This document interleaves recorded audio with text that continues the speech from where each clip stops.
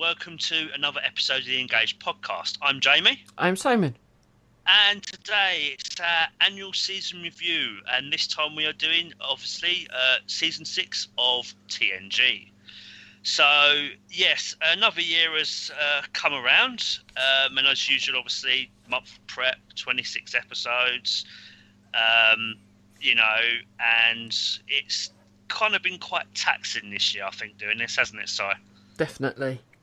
Because obviously we've both had a lot going on kind of behind the scenes with the podcast, obviously because we're doing extra episodes, and I think I think we had this discussion the other day, didn't we, Sire, where we've been doing this for so long now, this is now our 6th year of doing this, and I think we're kind of feeling a bit fatigued from it, aren't we? Well, yeah, it's very time consuming. I do enjoy doing it Oh, because it definitely, does change absolutely. outlook on quite a few episodes. And my God, I had a bit of a surprise, but I'll go into later. Jamie kind of already knows. Mm. Want me to Yeah. go really, Si? Are you kidding me? But that'll come up later, and I'm sure you're all sitting there and going, What the hell are you on about?" Right? Well, this has been an interesting season because I mean, I've kind of a couple of episodes. I've kind of like something I thought I won't say now, but something I thought I was going to put up, I actually didn't, and I've put another one up instead, which I didn't think I would. But season 6 is intriguing because I think it's safe to say we both really liked the season, but It's just very mixed, as I've always yeah, thought. It's just I've always I struggled with it. I always have done. I did enjoy it, but I must admit it's not as brilliant as I remember. And because it's weird, because season 4, when we watched that and we analysed it, when we did our season review, I actually enjoyed it even more. 5 was again better than I actually thought as well. And I think out of kind of those last 3, I think I prefer 5 over 6, which really kind of surprised me. It's like, and I think kind of there were just some episodes where there was just, in terms of like the morals, messages, and meanings, there was diddly squat, wasn't there? I mean, it was. That's one thing you'll realise going through this season is, as I said to Jamie from pretty much day one when we started this, you can tell they put all the money into the two part Yeah, episodes. So because all the other ones are bottle shows and are kind of the cheapest of cheap bottle shows you could possibly produce. and To they weren't all just bad, save the obviously. money, trying to put all the money into all the two parts because you got so many in this season You've that got you an can extra, just tell that yeah, all the money is invested into those yeah, because there's so many of them. I mean, there's what an extra. Well, there's There's 2, six, isn't. isn't there? Oh no, it's not six. There's So four you got, episodes. Yeah, four yeah, four episodes. Yeah. yeah. So you've got the standard, obviously, the season opener and ender, but then you've got 2 as well in the kind of middle late season. So and that's not to say that the other episodes, the bottle show ones, are bad. Some of them are really good, but I think also kind of what we'd found. I think we also kind of said when we were watching through, because obviously me and Simon, we like to briefly discuss, obviously, as we're watching, what we thought and all that kind of stuff. I think we were kind of discussing and saying that maybe behind the scenes it may have been the case a bit as well. We've just kind of maybe the cast and crew, maybe we're feeling a bit fatigued as well, maybe. Didn't you say something like that? Maybe just we can't really explain it, but just 6 is great, but it just feels a bit off at times.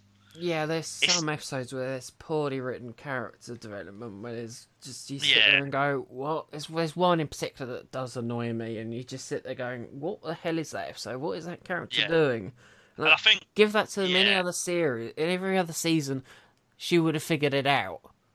yeah, In and this I for think instance, nah, not a chance. well, actually, there was actually an episode again. I won't say now. Well, I'll say when we get to it. But actually, I think the writer for that episode actually regrets actually doing that episode. It was just like, yeah, that wasn't our finest moment. So maybe it was starting to seep through doing it after for so long. We could be wrong, but it was just interesting, and and I think the first part of 6 is a little bit iffy, but I think we The thing enjoyed the is, second half there's more. moments of greatness in this season. There really is Oh, moments of greatness. there It's just is. you gotta really dig for it. My God, you gotta dig for it. There is. I mean, overall, I still think season 6 is really good. I still thoroughly enjoyed it, but it's not as great as I remember. When you kind of get into our mode of kind of reviewing, instead of just watching, let's just watch it and just relax and stuff, and which we do still when we do this anyway. But we're more an analytical mindset. You look at things differently. Again, I think we've said this before in some of our previous reviews as well. But yeah, so obviously, again, this is obviously part one. Obviously, we'll be going from Time Zero up to Aquiel for this one, won't we? Yeah. So, shall we start? Do you want to start us off, Si, with Time Zero? Yep. So the blurb says for part one, the Enterprise crew is made to find Data's head among artifacts in an excavation site. Data must now begin to deal with the fact that somewhere in the future he will die, but is soon snatched through time to San Francisco in the late 1800s. Part 2 says Data enlisted help of Guinan, but has run into some unwelcome curiosity from Samuel Clements, who trials both Data and Guinan, assuming they've arrived from the future with evil intentions. Suffice to say, I put this one up last season, And I you will think this that time. same again. Yeah. I mean, obviously, we won't be doing a full analysis of this because obviously we did it at the end of our season 5 review, part 2. So if you want to listen to it in full, go back to that. But we are going to just briefly touch on a few points about what we liked and some of the messages. I love this show. I always have done. It's the predestination paradox of it all. And again, as I said last year, I did enjoy it. I think it's not my most favourite episode, but I enjoyed it more watching it through again than I previously did. Point out, I also rewatched this again this year. Jamie never does it, but I rewatched it again, just kind of completionist of me. I actually have to correct you on that, Si. Oh? I believe last year I did rewatch Redemption. I think I actually said it in the review. That's a first, but you didn't do it this year. I didn't do it this year, no. No, I didn't do it this year, but yeah. Well, again, it's good because obviously, you get back into that mindset of doing a review. And obviously, Simon watched this season in HD, didn't you? Yes, with, my God, tons of bloody deleted scenes that took forever. Yeah. And I was there forever. I really was. Shit.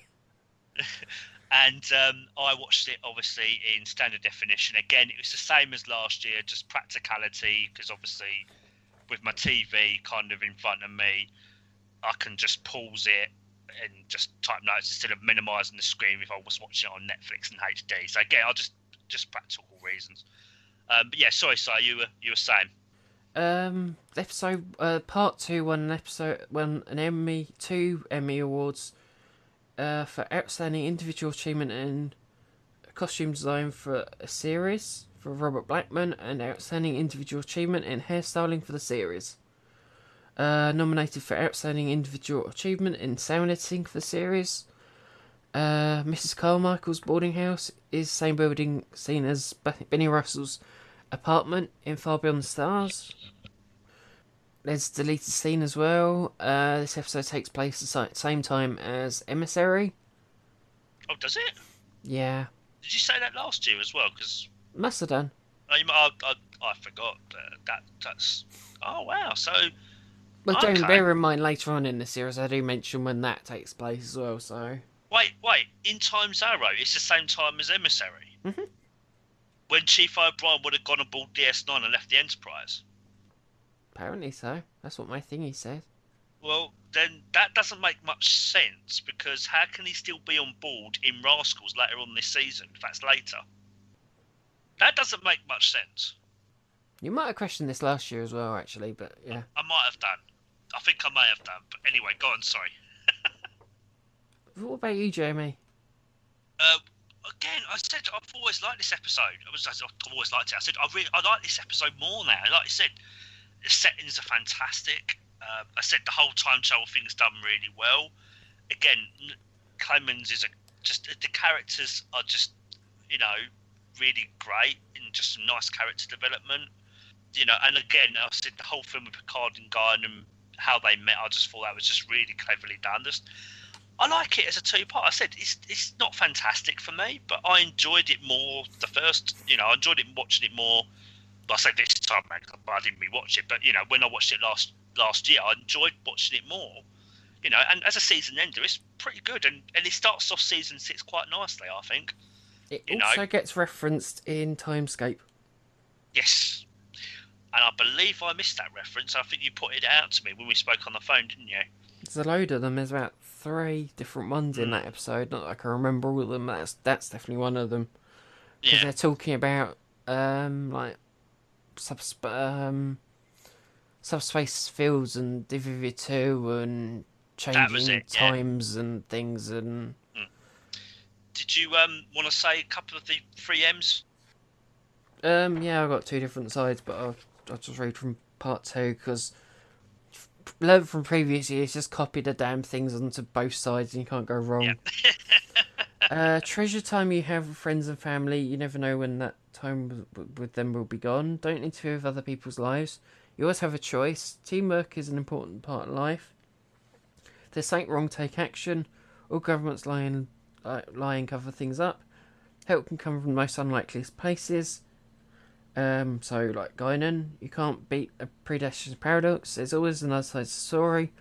Perceptions can be changed. Have an open mind. Every decision we make has consequences. Don't give up so easily. A solution to every problem. You can't beat fate, and don't jump to conclusions. That's all I've got. Yeah. Obviously, mine were kind of the idea of mortality. So, you know, I think we find it hard to accept. You know, we all die at some point. How we react to someone we know will die. So Data may die in the crew. I find it hard to accept. You cannot cheat fate, as Data says to Picard. It's important to follow your dreams, and writing about them is a good way to remember them, as I think Clemens says to Jack the Bellboy. And, you know, the episode explores the notion of poverty and technology and the betterment of humanity in the future, as Clemens, as you say, he sees it for himself. So, yeah, Tom Zero, I said, good two-parter, ends season 5 and starts season 6 relatively well.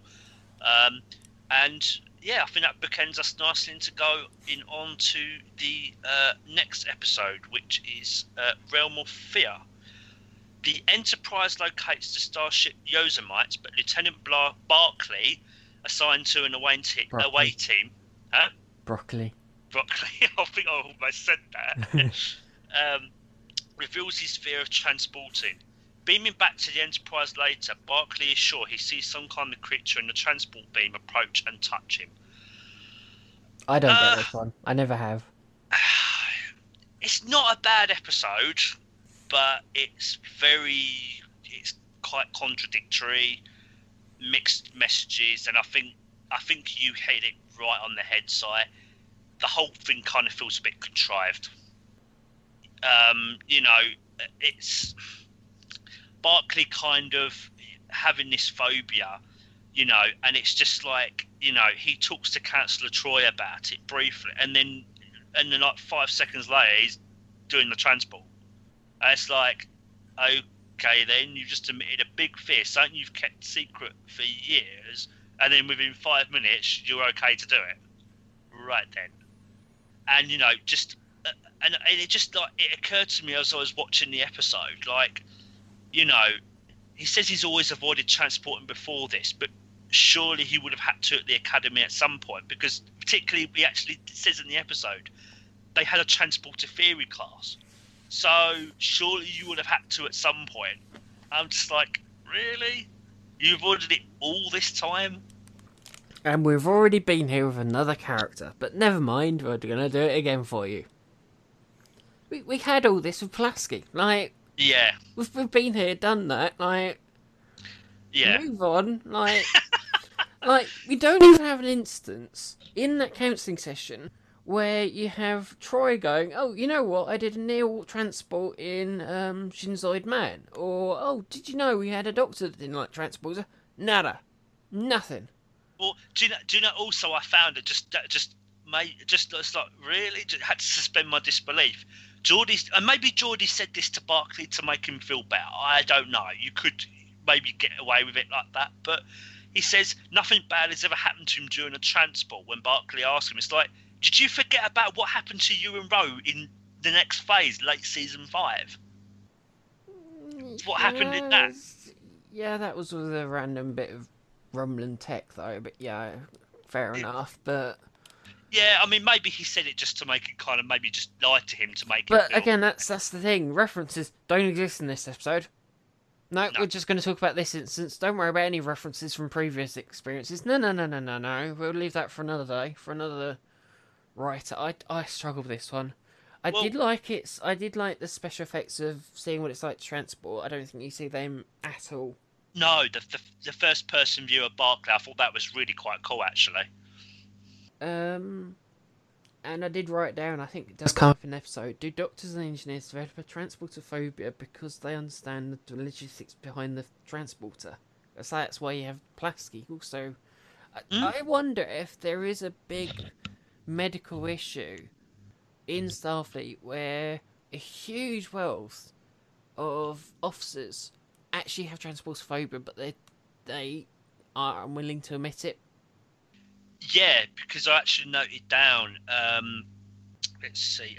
Let's So find a back. huge medical pandemic that they just don't know about because it's a bit like like pilots saying, "Oh yeah, I saw a UFO." It's that whole thing of kind of it happens, but no one's going to kind of And it could be say because anything. it could be. I mean, Barclay says, or if I say so, then my Starfleet career may be over. He actually says that to Deanna, doesn't he? Then Although what's she's just the point of having counsellors in Starfleet if no one says, "Oh, actually, I am a bit kind of, yeah, I am human. I have got issues." yeah.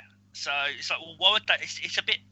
If Starfleet is like that in terms of transport phobia, it's a bit backwards thinking. It's like, well, if you've got a problem, something like that, which is, and something like a transporter, which is Fundamental to how Starfleet functions and yeah, works.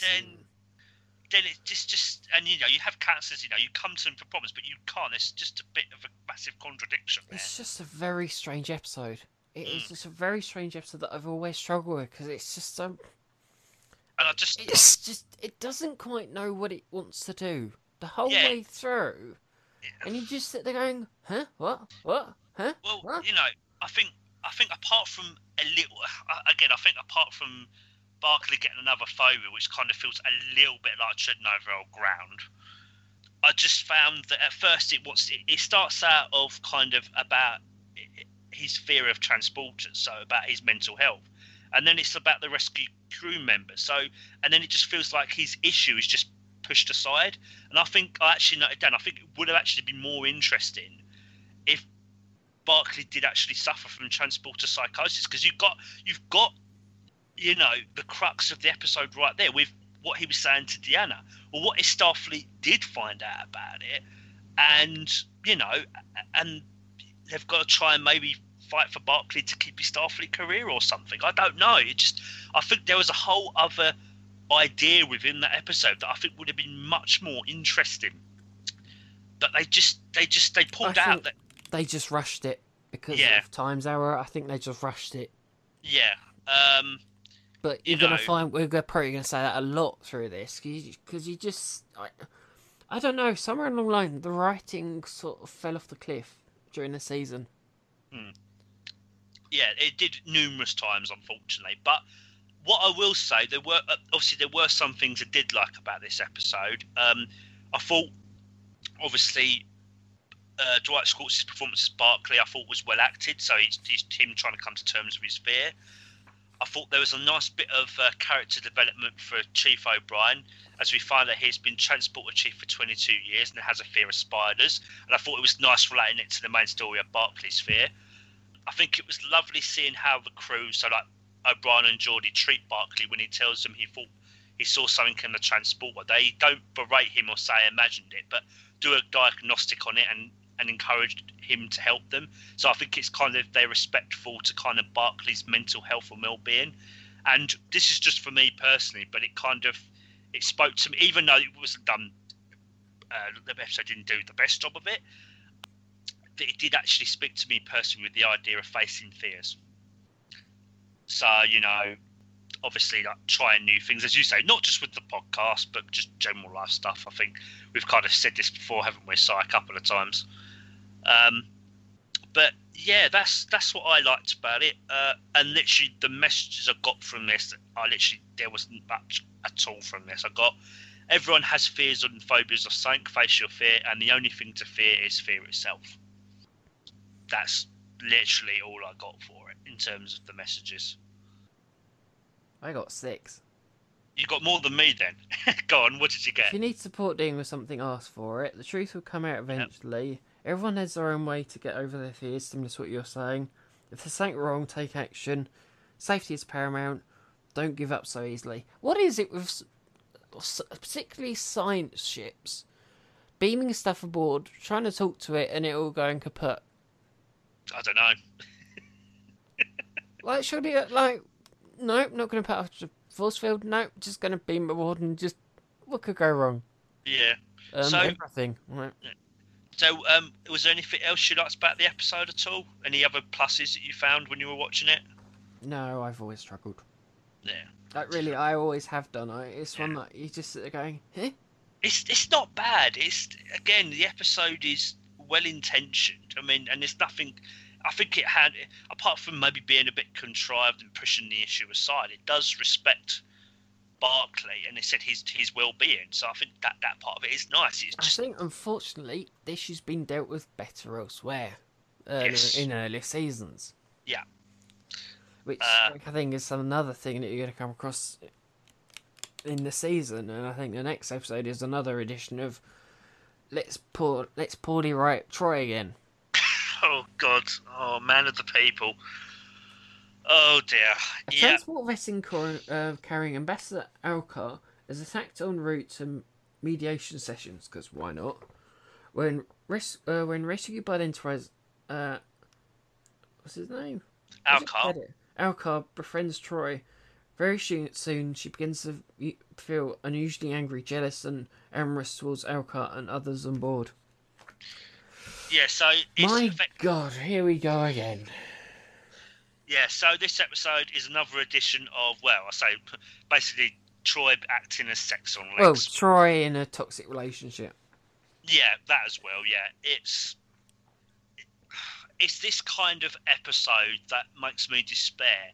This show has been, at this point, it's been going on for 6 years, and you've had past episodes where Troy has been written well, and you watch something like this and it feels like a huge step backwards and that they haven't learned anything. You know, it's frustrating because, you know, Troy can be utilised better than this. We've said it. Even if it's not entirely focused on her, she'll have moments, she'll have scenes where her character is written really well, and this is just unfortunately a case. Just isn't. You know, she's just being treated as a sex object again. It just makes the whole episode story just feel really icky.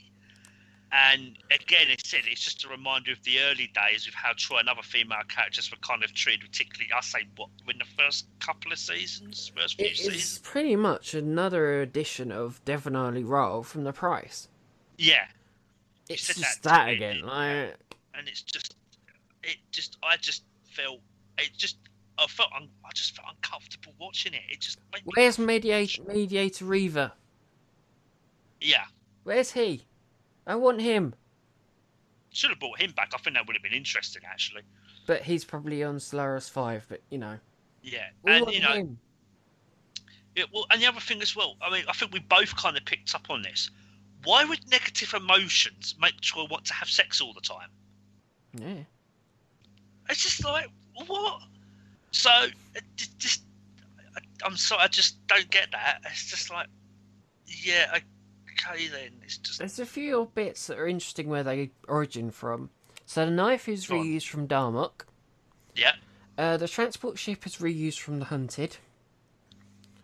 Troy's risque dress in 10 Forward was worn by one of, I can't read my own writing, but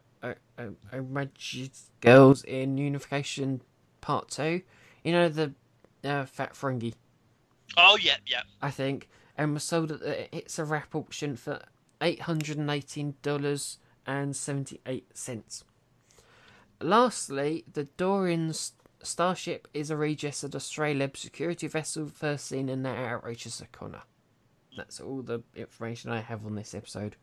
For a bit of trivia I found, because it said you've said nice segue. Charles Lucia, who plays a car in this episode, also played Mabus in the season 2 episode Alliances in Voyager. Oh. Yeah. So he has turned up. Well, I say he turned up before. He's turned up later. I just found the episode, and again, there wasn't much, very little other films and not much depth. And even with the messages there, it doesn't come across well. I said we're just blatant. No, but I would like to say that if you do find yourself in a toxic relationship, get yourself out there. If you think that is your life, get yourself out of that situation. Yeah.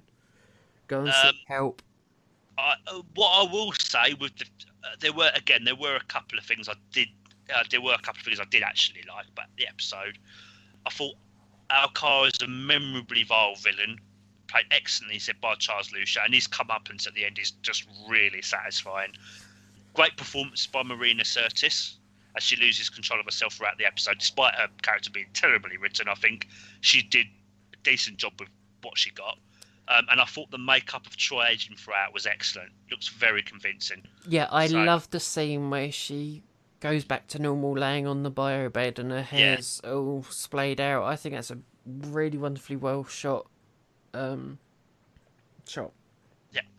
The messages I got from this episode, the needs of the many outweigh the needs of the few, but obviously they've kind of put a really menacing twist on it.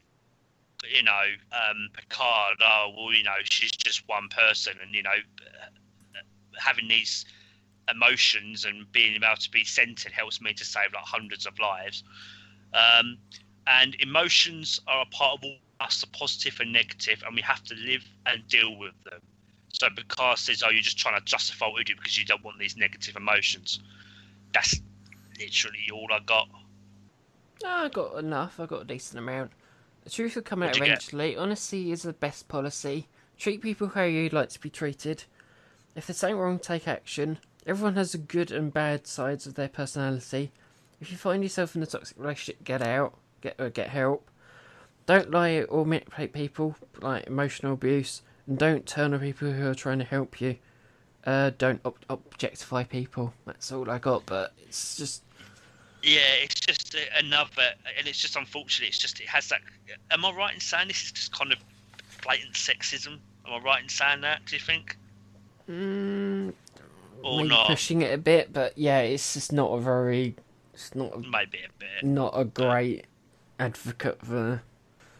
I don't know. It's just the way he picked up women. And, yep, you're my next subject. So like, right. Well, maybe it isn't. Maybe it is. Maybe it isn't. But either way, again, it's just women being just treated as sex objects again. It's just like, just been through this before. Can we talk about a good one? Yeah, let's move on to the next episode. We've said all we can for that, so I think that's a good one. Yeah, it's a fun. It's a silly episode, and it's Troy being out of character, but. In terms of character-wise and what it's trying to say, it just doesn't work. No, because everyone always makes fun of that episode, but it's just It's just another very strange Troy episode. Yeah, but there is actually a really good one of her later in the season, which is just it's great. It's kind of like, well, why did you have to write her so poorly for bloody this one? But never mind. Because she wasn't in a uniform at that point, but Yeah. Oh, what you mean? Her commander's uniform? Mm.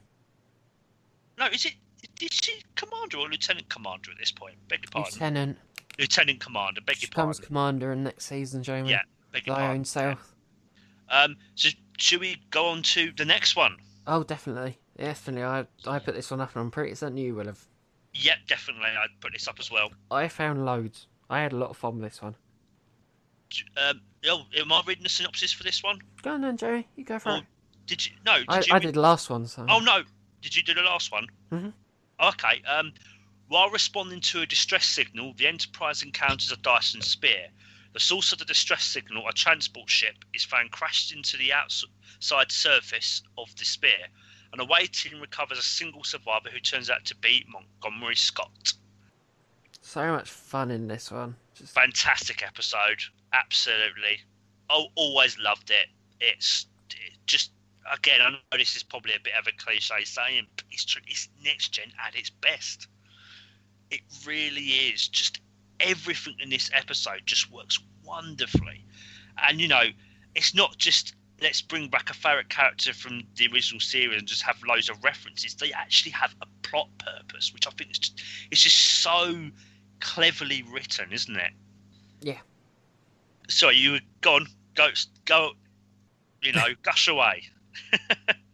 The Genoland is a redress of the executive shuttle first seen in Undiscovered Country, but it's also seen in generations later. It's turned upside down and appears in DS9 as the USS Nash. The transporter pad is reused from the USS Yosemite from Realm of Fear. There's 3 very obvious original series references. The green drink is by any other name. Yep. The quarters is Wolf in the Fold. And Eleanor Troyes. There's one in engineering about Naked Time. And Geordie makes a reference back to Galaxy's Child. Yep. The holodeck TOS bridge is partly sampled from This Side of Paradise. And the view screen recycled from the Mark Gideon. Oh, I like the shot of the Enterprise D escaping the Dyson sphere. You know the bit where the officer turns the ship around? I love that shot. Yeah. There's this deleted scene where Troy talks to Scotty in his quarters, where she tries to counsel Scotty very unsuccessfully, and at first he's very friendly to her, but then realises she's a therapist and gets pissed that Geordie thinks he's crazy. Which sent him to 10 forward. So that's how reason that happens. I've always loved that original shot where you see the crashed Genoland on the Dyson Sphere. That's an incredibly cool shot. Was that the one? Yeah. The empty bridge is taken primarily from the episode This Side of Paradise, because they only built part of the set. They built captain's chair, the front console, and kind of half the back. Yeah. So they had to fill that in with a shot from This Side of Paradise. Oh, wow. There's a novel about Dyson Sphere, and it also appears in Star Trek Online, and that's everything I've got. But yeah, I had quite a lot of fun with that one, because if you know it, you know it. If you don't know it, you wouldn't know it. But it's so much in there. And so for me, like I said, love the Dyson Spear concept, that a large hollow spear can be constructed around a star, so it would harness all that radiant energy which an interior population would have access to. So basically they would have inexhaustible sources of power, and I think it's just such a cool concept, that's explored well. Just a really, really cool of using the transporter to survive a continuous pattern buffer for 75 years. But I just noted, but we shouldn't expect anything less from Scotty. Excellent performances from James Doohan, embodying the warmth, charm, and brilliance. We remember him so well from TOS. And he wants to be useful despite being in an unfamiliar place and unfamiliar time. His acting plays well into the episode's themes, some of the episode's themes, including ageism. Interesting themes of ageism and adjusting to complete change are explored well through Scotty's character and interactions with the crew, specifically Geordie and Picard. Lovely scenes and references to TOS, as you say, with the green drink. I also love that Scotty telling stories from his time. Like he says to Geordie that I'm overcompensating to time to do a repair, so when he got it done quicker, Kirk would be impressed. Plus the scene of Scotty asking the computer To be fair, Kirk did discover that in, I think, one of the films. Did he? Oh, he where did? He goes, oh yes, it's going to take me 2 hours, and kind of Kirk goes, oh, have you just simply been doubling I think he all does, your, doesn't he? Yeah. I think at some point, so Kurt does cotton on after a certain number of years, but yeah, it's just interesting just to see the different kind of, it's not the cowboy engineering of it, or if you're going to kind of go on what was said about Spock, but it's just, you know, a different era, different attitude to kind of life and things. Plus the scene of Scotty asking the computer to show him the Enterprise NCC, well, his Enterprise and him being actually on it, and just said, and I said, you know, that just scene with Picard, I just love it. And then love that Geordi and Scotty work together, and he is instrumental in the solution to saving the Enterprise. I said, brilliant writing that I said that pays respect to TOS and melds the two series from one generation to the next. And it's not just a nostalgic trip for references, but it actually has relevance to the plot and themes of the episode for a thoughtful and in-depth character study of Scotty. And I think it's a fitting send-off for a Starfleet legend, because the open ending is great. It's like he's not going to retire yet. He decides not to retire. It's like it ties again into the episode's themes. It's an amazing episode. It just works on every level. You know, I didn't have any issues with this episode at all. Nothing that I could find. Shall we move on to the messages? Yeah. So I got just because something's sold doesn't mean you throw it away. So obviously Geordi says it referring to the old technology on the USS Ganolan, but also Scotty, who could still be useful and is a brilliant Starfleet engineer. He and the old warp technology is part of the solution in saving the Enterprise. No matter your age, you can be useful and do something with your life.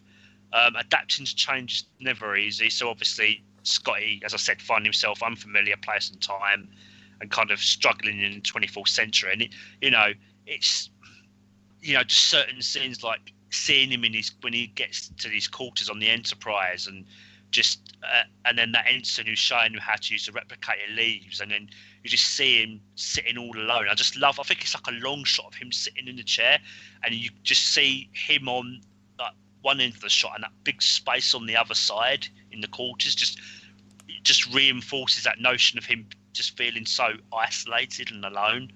And it was just really quite sad, I can't sing my praises enough for this episode. I really, really can't. I always said everyone has value and respect. Treasure the time you have with friends and family. You never know when it will be gone. Honesty is the best policy. Treat people how you like to be treated. The quote: "The more things change, the more they stay the same," comes to mind. Don't forget your elders and listen to them because they have wisdom. Don't be patronising. Home is where the heart is. Rules are made to be broken.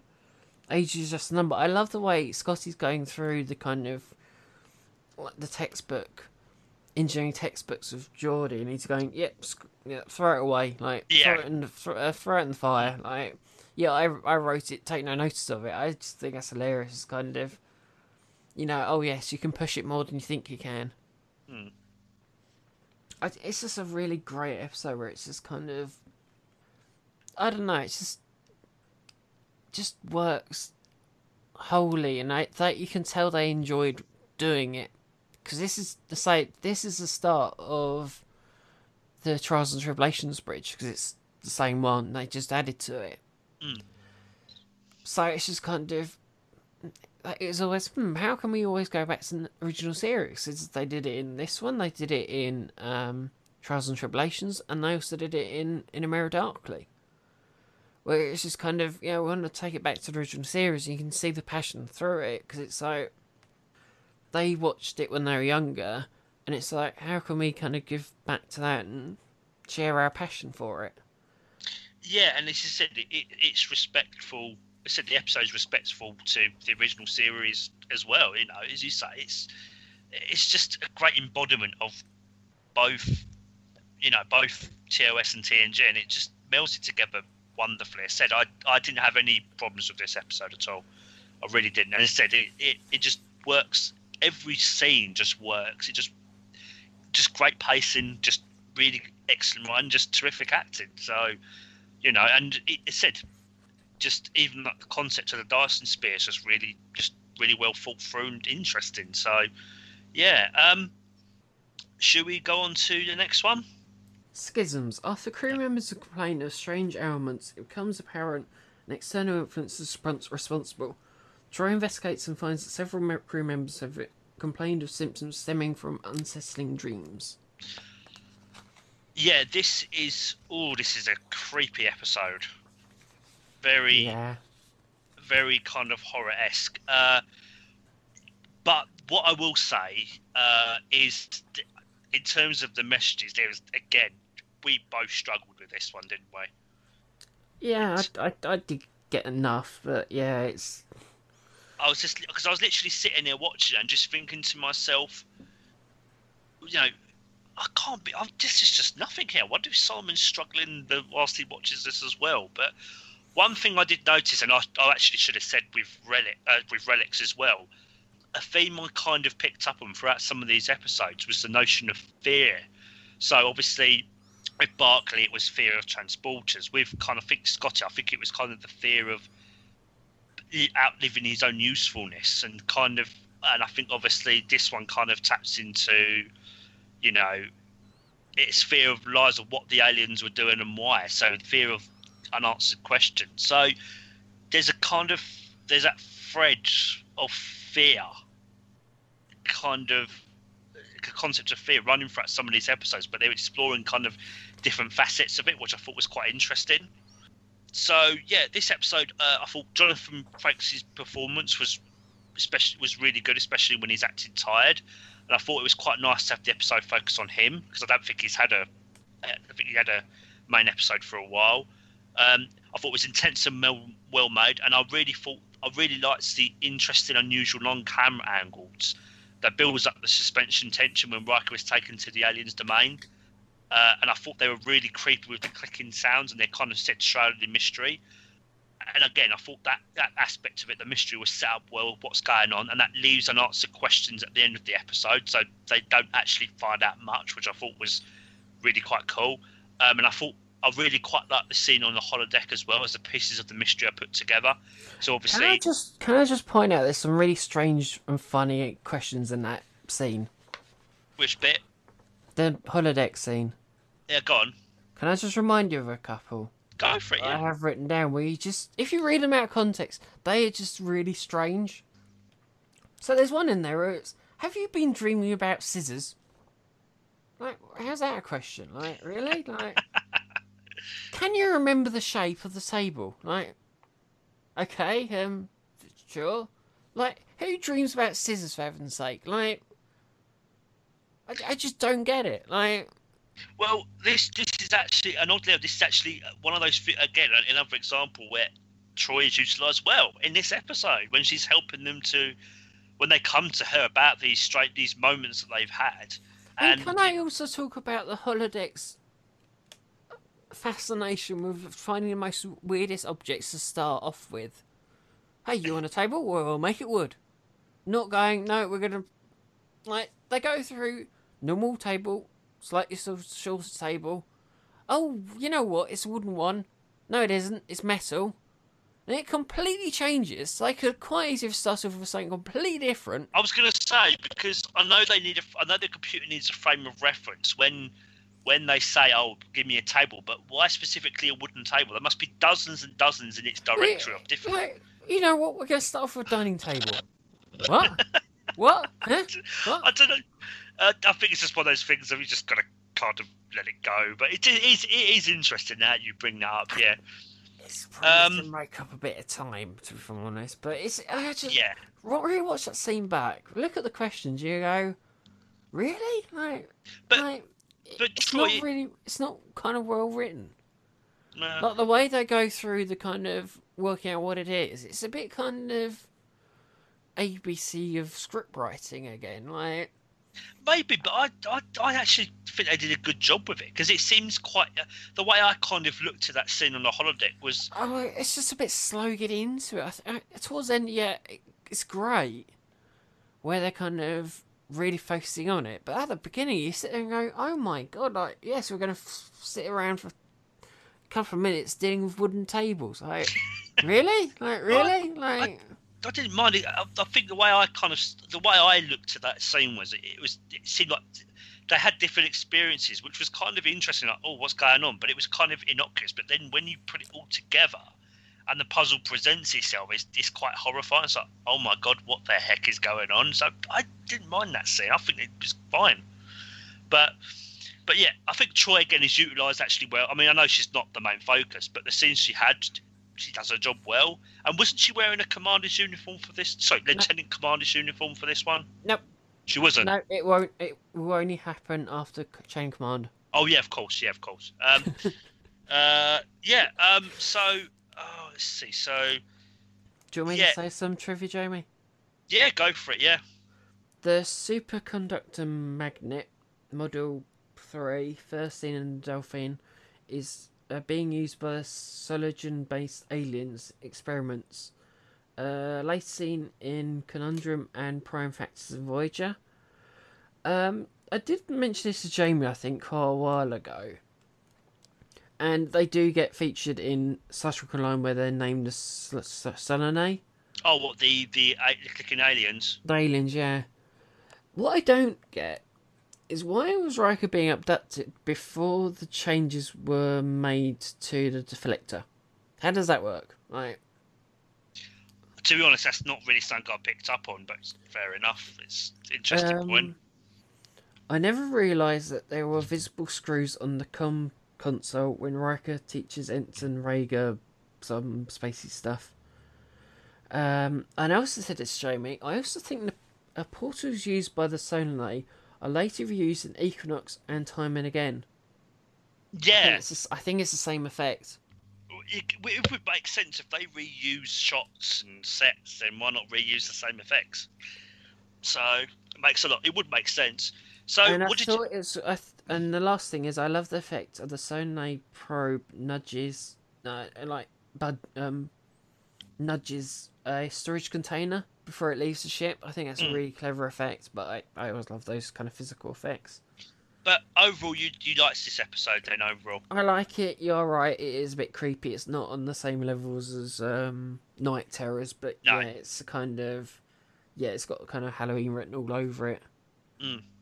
I see some of the trivia I got. So Data does a poetry reading memory to his cat Spot, OD to Spot, and I think that whole sequence was just hilarious. Just everyone they think it's over. They're about to get up, and then he starts speaking again. And his reference in a few episodes' time in his filler Data's. Yeah. Ken Forley returns as Mr. Mott. And Beverly saying Riker is getting like a REM sleep, I think, is a callback to, as you said, you mentioned episode earlier, a second ago, Night Terrors. So, kind of pushing it with that one, but yeah, sure. Yeah, I think it is. Maybe it's not a direct reference. No, it's just the kind of fact of you're not sleeping. Yeah. Well, I still think it is, but whether it was intentional or not on the part of the writers, who knows? We'll have to ask them. So literally, I mean, the 3Ms I said about fear. It's a fear of what the aliens were doing and why. It's a fear of the unknown. An artist needs honest feedback in order to grow. So Data says that's I got that. Yeah, when he's asked about what he thought of his poetry readings, and well, getting sleep is important. Which kind of writes itself as Riker feels tired and on edge throughout the episode. So yeah. I kind of went down a different but similar route. Go on. So I also got the always give constructive criticism with kind of the Data thing. Honestly, it's the best policy. Don't abduct people, because why not? Treat people how you like to be treated. Don't take shortcuts, because that causes a whole bloody damn problem. Yeah. If you want to find out about someone, ask them. If there's something wrong, take action. Every decision we make has consequences, and this is my slightly different route, but it makes sense. Everyone experiences PTSD, post-traumatic stress disorder, because that's what that whole holiday thing was about. Them trying to deal with the kind of traumatic experience and trying to go, oh god, what happened to us? And trying to help them. Yeah, it's you being utilised well as a counsellor, so... So it's an interesting episode, just not for me. No, I've always quite liked it. I think it's a solid episode. I've preferred it over A Realm of Fear. I've always preferred it over that. Oh yeah, definitely. Yeah, it's a solid episode. But again, It's just a typical next gen episode. We're just kind of have a bit of fun with you all. Just kind of. yeah, in terms of the frames, there's not really much there, but We're not overall, going to tell you anything about any of these people, but carry on. yeah. Like, not But going to say anything about these aliens. yeah, but I think in a way that's kind of it's a good thing. I think it's like you got that open-ended question of what exactly were they doing, what exactly were they after. So again, back in I said the old days, but back in the early days, I would have gone, oh, we don't find out anything, this is terrible. But a bit of mystery at the end these days is not always a bad thing, is it? Should we move on to next one? Yeah, which I actually put up. Oh, interesting. I think this is the one that I think I put up because it's like me and Jamie spoke on the phone about this before, and I started saying, "Oh yeah, I put one of the jovial ones through," and I couldn't quite remember which one. It's this one. Oh, fair enough. But no, not at all. I mean, I didn't personally, but again, this is an episode before I wasn't that bothered by it, but it is a really really good one. So There's a lot of subtle trivia in there. If you again it's obvious, but if you pick up on it, it's really quite a clever way they've knitted it into the story. But I'll get into that because I don't think you picked up on it, but you might have done. But I picked up on it and went, oh my god, that's quite a clever trick you've done there. I'll find out more in a minute. So True Q. Intern Amanda Rogers is transferred to the Enterprise. When an accident occurs in engineering which almost forces Geordi to blow the warp core, but Amanda reverses the catastrophe. Shortly afterward, Q arrives and informs the crew that Amanda is a Q in training. So obviously, this has been the first appearance of John Delancey coming back as Q this season, and I think they kind of wanted to make up for it with 2 episodes for him because he wasn't in last season, was he? No. Yeah, again, this is a really, really good episode. Before I was kind of a bit meh towards it. It's like it's here, it happened, but it's actually a really, really good episode. It's very well written, and I think again, Amanda Rogers is one of those one episode kind of characters who, in the short space of time they had, actually makes you care about her, and would have been interesting to see her again.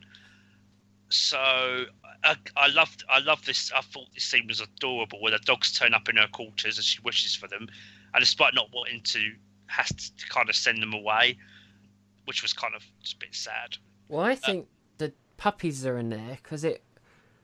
Oh, well, there's also a deleted scene that also plays into it. Go on. Where she's discussing it with Troy.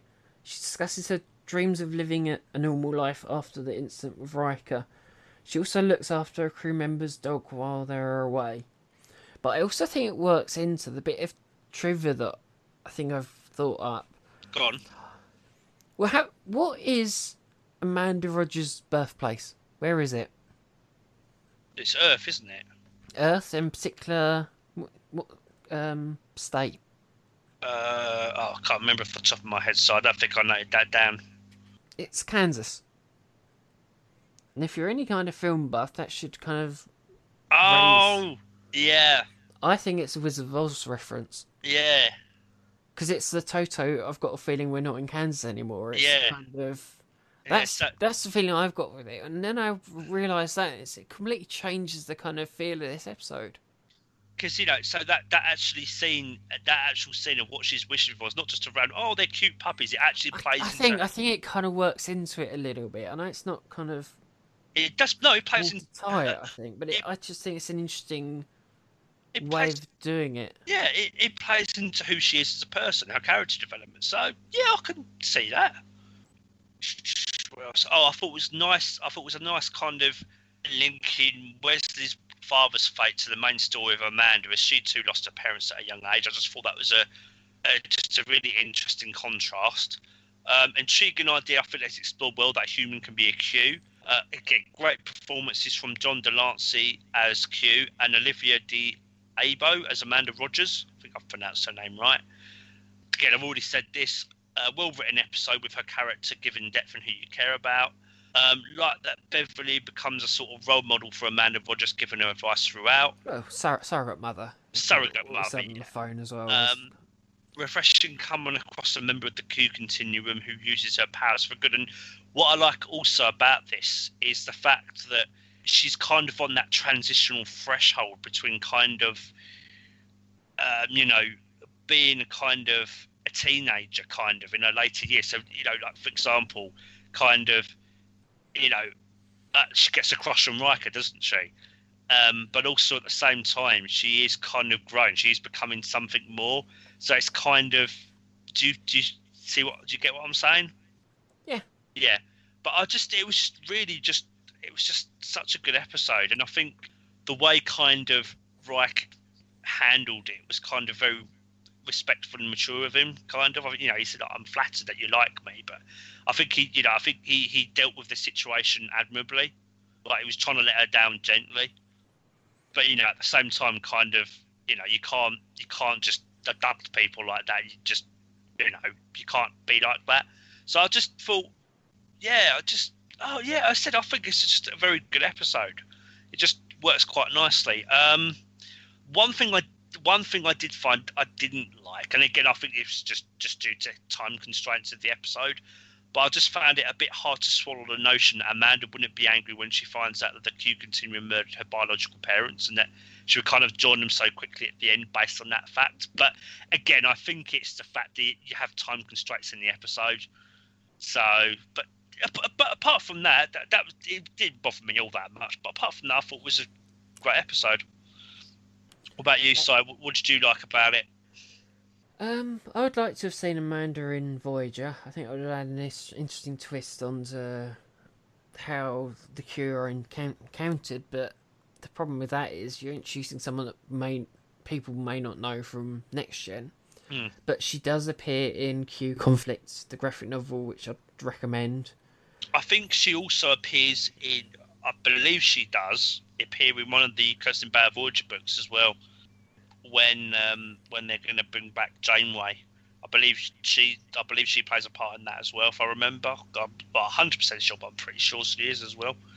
There's a bit of a weird thing with Q where he dismisses the notion of having children, not knowing what's going to happen in a few years' time.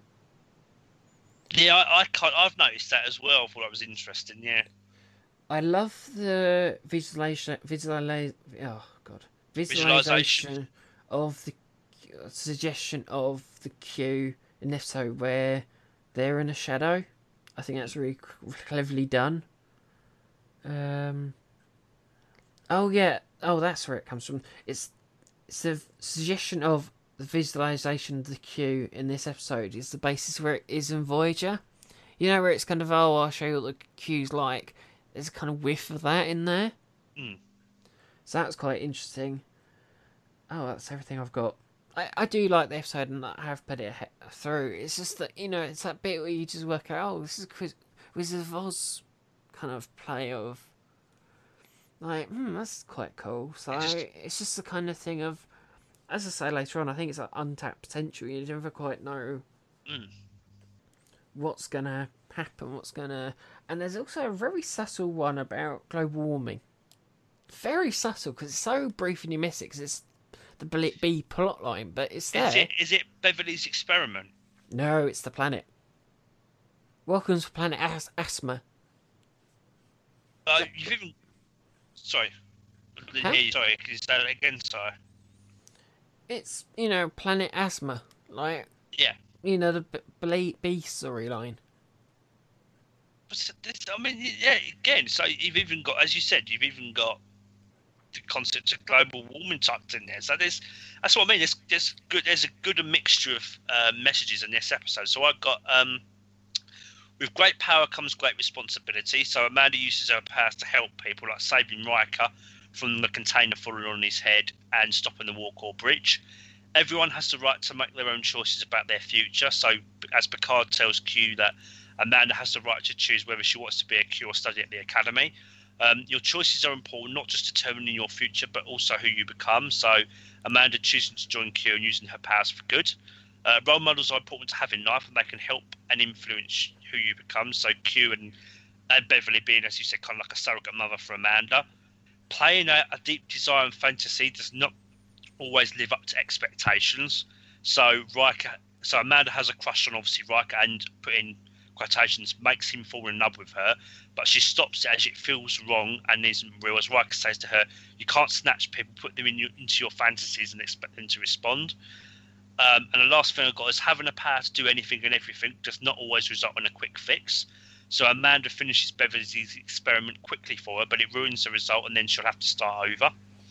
So, yeah, that's kind of what I got. What did you find in the episode? I found plenty. Truth will come out eventually. You always have a choice. Anything is possible if you put your mind to it. Don't abduct people. That seems to be quite a big thing this season. Treat people how you'd like to be treated. Help can come from the most unlikely places. Don't take shortcuts. Global warming is bad. Don't pollute the planet. Every decision you make has consequences. Everyone has untapped potential, as I said earlier. Seize the moment. The world is a oyster, and don't manipulate people. Yeah, well, that definitely applies to, I think, Riker, doesn't it, that last one? Yeah, so overall, I think it's a very good episode. It's not a contender for me, but I can definitely understand and see why you would put that up. Next one. Rascals. Yeah. A shuttlecraft carrying Picard, Guinan, Ro, and Keiko collides with an energy disturbance. They arrive as children, though their minds are unaffected. Things get worse when Enterprise is attacked by 2 Klingons' ships, which have been taken over by the Ferengi, because why not? Yeah, this is an episode both of us, I think particularly you, have watched to death, hasn't it? I enjoy Rascals. I think it's a very, very silly episode, and if you don't think about the plot too closely, it's fun. Just too fun. Yeah. And I think it also, maybe wrote it down here, it is kind of like the TAS episode. Whatever the hell that's called, which I completely forgot my mind. It's that again. You talk about the counterclock incident. Yeah, that one. Yeah. Yeah. You know, as you said, it's fun, and you're seeing that kind of Picard, Keiko, Garn, and Rose chant Albert in the Ferengi. Numerous funny moments, like Riker pretending Picard is his son in front of the Ferengi. He's my number one dad, or him having a tantrum. I want to see my father. And then Riker, I put in quotations, teaching the Ferengi how to unlock the main computer, treating it as a very complicated process with lots of techno babble to keep him distracted. That just cracked me up. Great performance from all the child actors in this episode. And, you know, I know the Ferengi kind of treated as kind of, silly in this episode. But I think in a weird kind of way, it kind of fits well with the plot in a weird sort of way, I think. Well, yeah, they have to be taken out by kids, so you kind of have to have the world's stupidest Ferengi, otherwise it wouldn't work. Yeah, so it does kind of work with the episode. Some of the things are kind of just a couple of things about it. I'll just like a bit off with it. Again, if you think about the episode too much, the plot doesn't really make much sense. So you've got to kind of, and I think you need to be kind of in the right frame of mind to watch it, because I think you said this to me. You kind of lose this novelty after watching it so many times. And also, it's just a thing that just I picked up on, just the way they see the transformation as a problem to fix. So, well, they become children. It's a secret to immortality. It's like, well, they get to live their lives out again. How often do you get to do that? And it's like, I could see why they would see it as a problem, but it's like, that's all they see it as. It's like, there are potential advantages to this, So I thought, well, they just see it as a big problem. So, well, can't you look at it from another point of view, maybe? Well, they are losing out on like 3 officers, able officers, and they've got children instead that can't do anything. Well, in a way, I have to argue against it. Yes, technically. Okay, and maybe that would have changed over time, but their knowledge and experiences remain intact. I mean, maybe it was something that would have affected them down the line. We don't know for sure, because I said they sort it out by the end of the episode. No, they do infer that if they let them grow, they would just grow normally, but it's... Yeah. Some of the messages I got from this was, you only get one chance. I haven't done any... Hang on a minute, I haven't done any truth or anything, Jamie. Oh, sorry. Sorry, go on. Sorry, didn't mean to... I'm sorry, I'm just in full steam ahead mode at the moment. I'm in the zone. Sorry, mate. Go ahead. Every Klingon bird of prey shot is taken from stock footage, so episodes like Defector, Yesterday's Enterprise, and Redemption Part 1. I'm going to go back to that one because it's a hard one to say because I did I did research for it, and this is interesting. This plays into what you're saying in Time's Arrow. This is O'Brien's last appearance in Next Gen. Yeah, as you say, I just found that weird. It's like, well, if Emissary is meant to be at the time of Time Zero, then surely him and Keiko should have already left the ship. So they leave in after this one, whatever that means. Well, oddly enough, I always thought him. Before you told me, I always thought it was during Birthright because they stop off at DS9 anyway. But you know, but go on, yeah. The events of this episode are later referenced by Odo in Bar Association when they're discussing security breaches on Enterprise. Yep. Why are the writers of season 6 episodes so focused on using transporter as a plot device? Realm of Fear, relics, second chances. Yeah, it does happen. Actually, now you bring that up, that's actually a very good point. I think that Molly O'Brien sounds like the empty child from Doctor Who, where it's like, I want my mummy. Effectively, it's a rewritten story of unnatural selection from season 2, using adult DNA to restore the crew members to normal. Yeah, again, it's one of those, as you said to me, you get a script, you change a few things around, and voila, you've got a different episode, yeah. It's not a great sign when your chief security, Wolf, can't hit a friendly boarding party. I said that to Jamie on the phone and I got the same response. Yeah, you're right though, you're absolutely right, yeah. And as Jamie said at the beginning, great, fantastic child actors. And I love the way they utilise Alexander. Yes. And the one that I skipped, because it's a fun one, but my god, it's the world's longest and hardest name. A reef triggerfish, Hawaiian name that goes on forever. Or hamu fish for short, because I'm not going to say the longer one because that. No, I'm already confused, so best to go on. Serves as an interface for the classroom's computers. Another thing I could not work out for the life of me. So you've got, the bit where Guinan goes, okay, computer, show me a map of the Enterprise. And it goes into detail of here's your classroom. On that map, why the hell would you tell the kids, hey, here you go, here's Jeffrey's tube? Well, if they're on the Enterprise, they need to know the way around the ship. They do, but it's just like, hey, do you want to get out of class? Well, go through that thing. Yeah. Do you know what I mean? Like, yeah, it's like leaving the door open. Well, maybe. Yeah, look up the name of the humu fish on Google and try and pronounce that name, like the long name, because my god, that goes on. That's a bit like the world's longest place name in Wales that I'm not going to even pronounce, but yeah, look that up because you'll have fun, I did. Well, maybe they.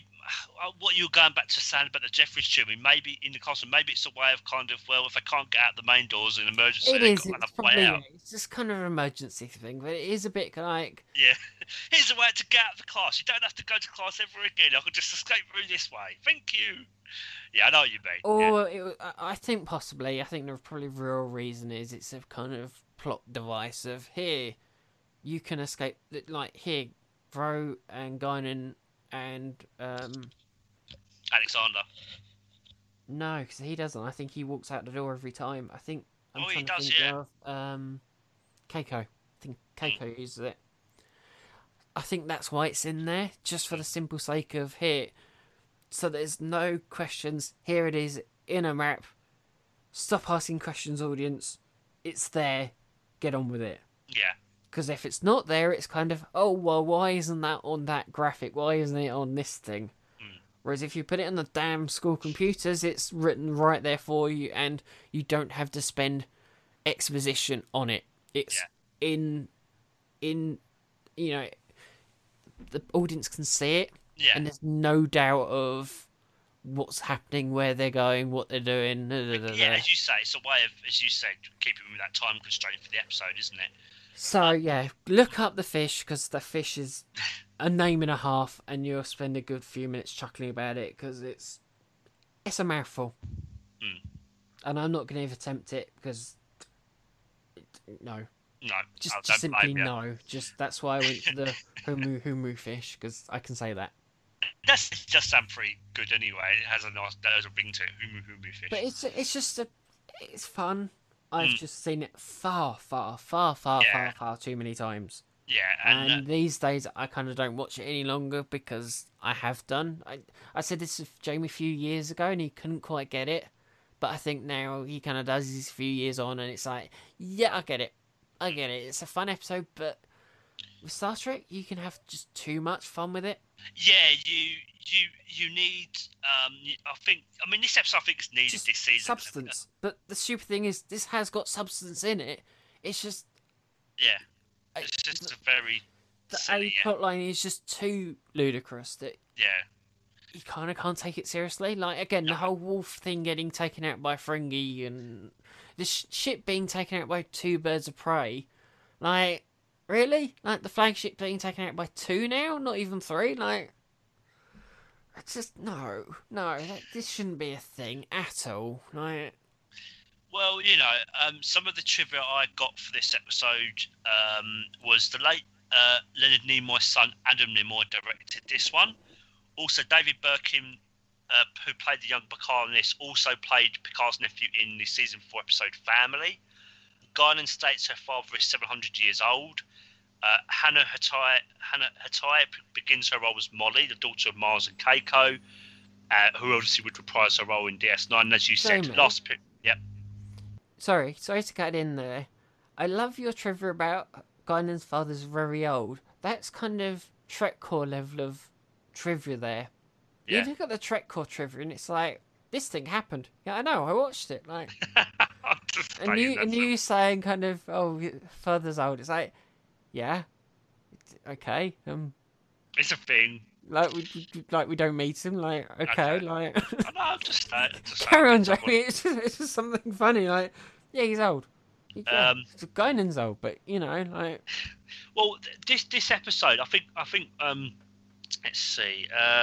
sorry, Jamie. No, I you're was fine. just a bit thrown by that. It's just like, I think so. The messages I got from it was you only get one chance to grow up and have one childhood. Make the most of it. Says Troy says to Picard, you get to do something that only most people would dream of. Families and children are very important, as Riker says to the Ferengi. We all have a big kid inside of us, a notion of nostalgia. So Ro wanting to remain a child for a bit longer at the end. And yeah, that's pretty much what I got for it. I found more. I'm sure you did. Go on. What did you find? YOLO. I always got to pull out the YOLO every so often. You only live once. Treasure the time you have with friends and family. You never know when it will be gone. People deserve a second chance. Everyone's a child at heart. Yeah. No one truly grows up. Age is just a number. Don't drop your guard and be aware. Help can come in the most unlikeliest places. So this time it's children. Yeah, in this case, it definitely does come from us unlikely places, yeah. Protect your technology, and this time it's security.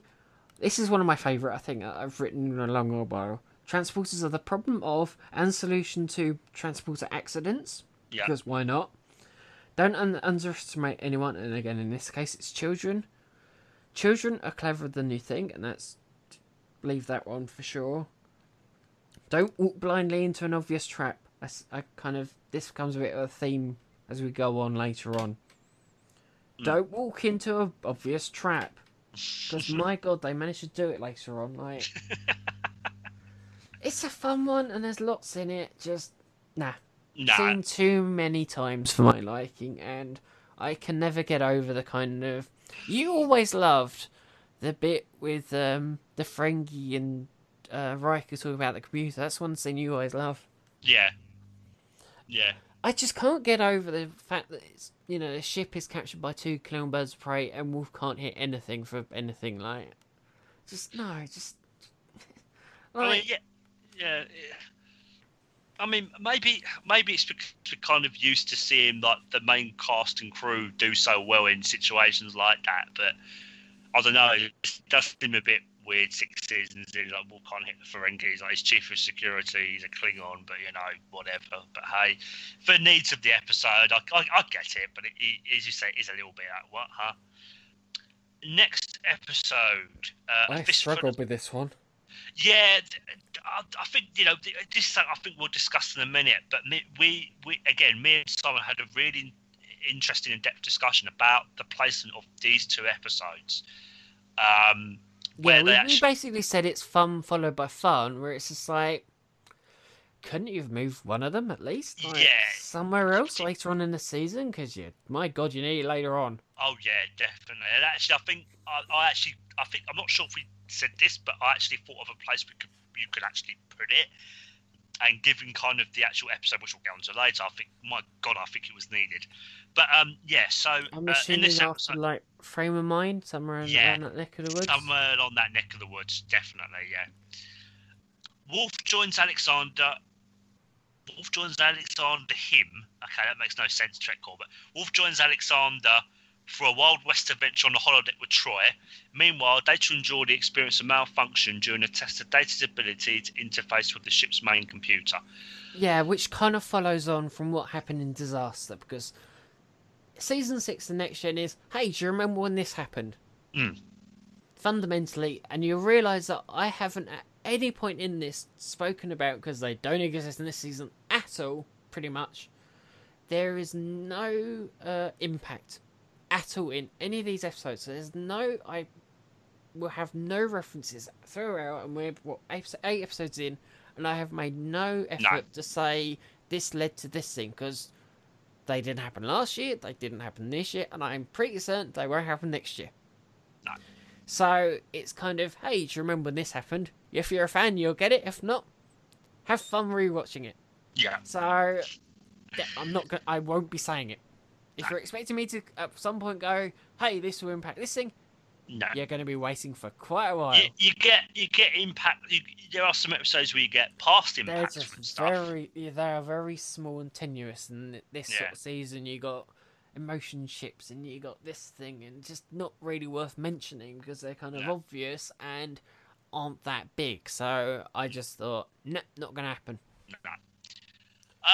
Fist for Days again. I actually really quite enjoyed this episode. It's set in a Wild West setting, which I love.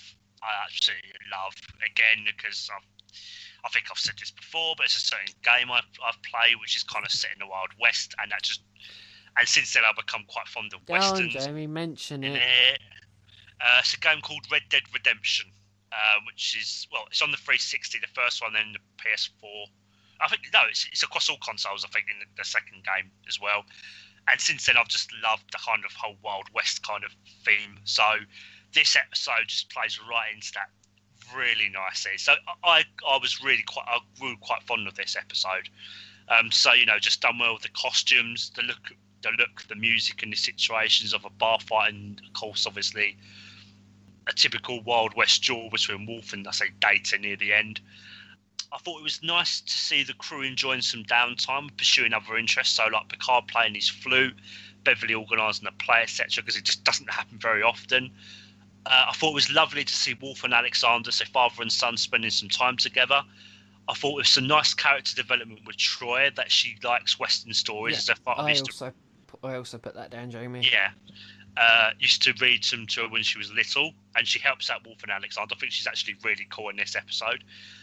And I thought Brent Spiner's multifaceted performance as himself, the gunslinger, and his father, Frank Hollander, and as Annie from the Salon at the end was... Yeah, it's, as I put down, it's a great showcase for his acting, a bit like what he does later on in Masks. It's not much you can really say about this one, because it is just kind of holodeck going wrong, and that's about it, with a bit of great acting by Brent Spiner, Michael Dorn, and Brent Spiner, and Janet, and Marina Sirtis. That's about it. So you've only got 3 people you can really talk about. The rest of them are kind of there, but it was directed by Patrick Stewart, which is why they got rid of him quite early on in the episode. Alright, so what did you get for trivia for this episode? I've pretty much done it. Oh, fair enough. So the only thing I can really say again is the fact that call back to Schisms with Data's play again with his Yeah, poem. But yeah, beyond that, I've got nothing. I came up with 4 points, and you said about 3 of them, so I kind of got the same. yeah. I've And just literally 3M's, I came up with about 4. gone. What did you get? Treasure the time you have with friends and family.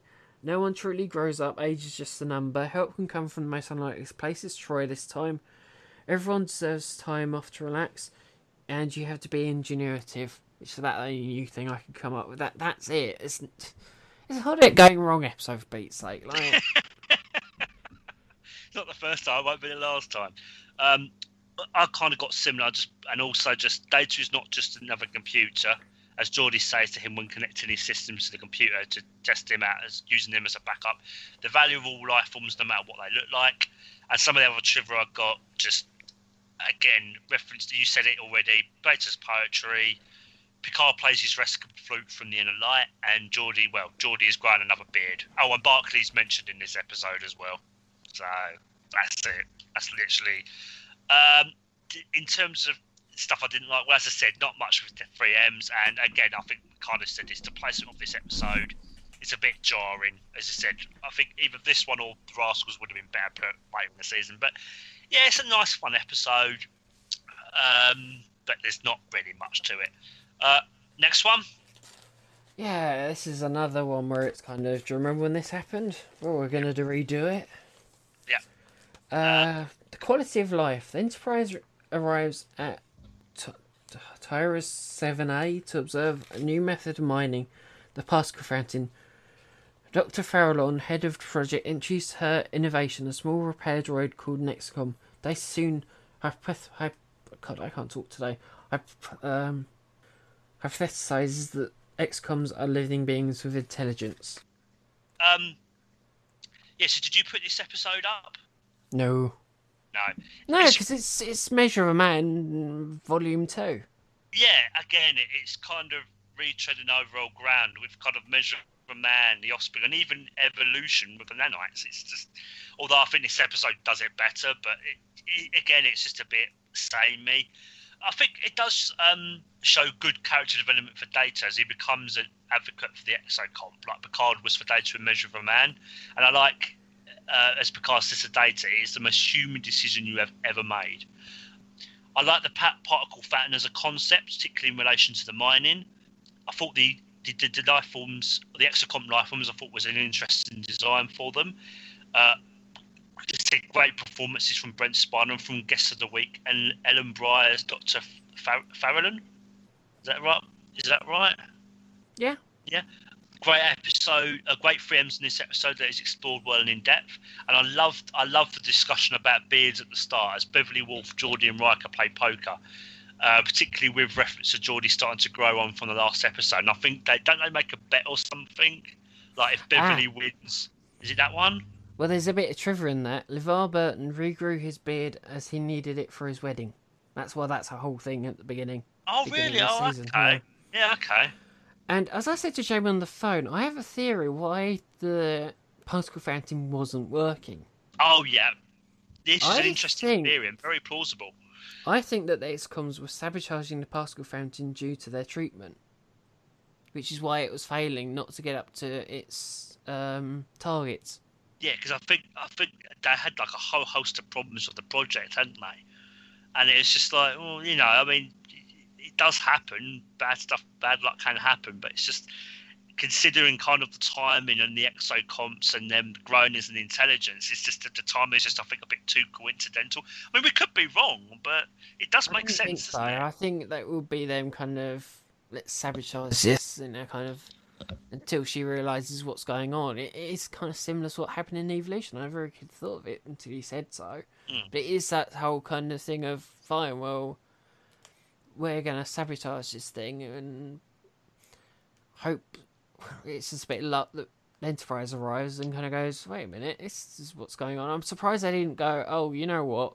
They didn't put the two dots together, but at least they came up with the same conclusion. It's like, oh, well, you know, they are alive. Exocom prop gets reused in Enterprise in Dead Stop as the medical device and Yeah. future tense.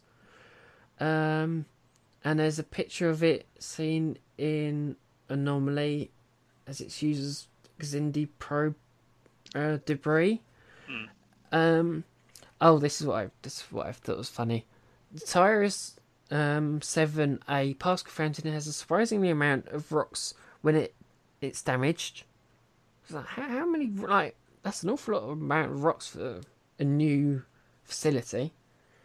And the core was later modified and seen again as a Romulan warp core engine in Timescape.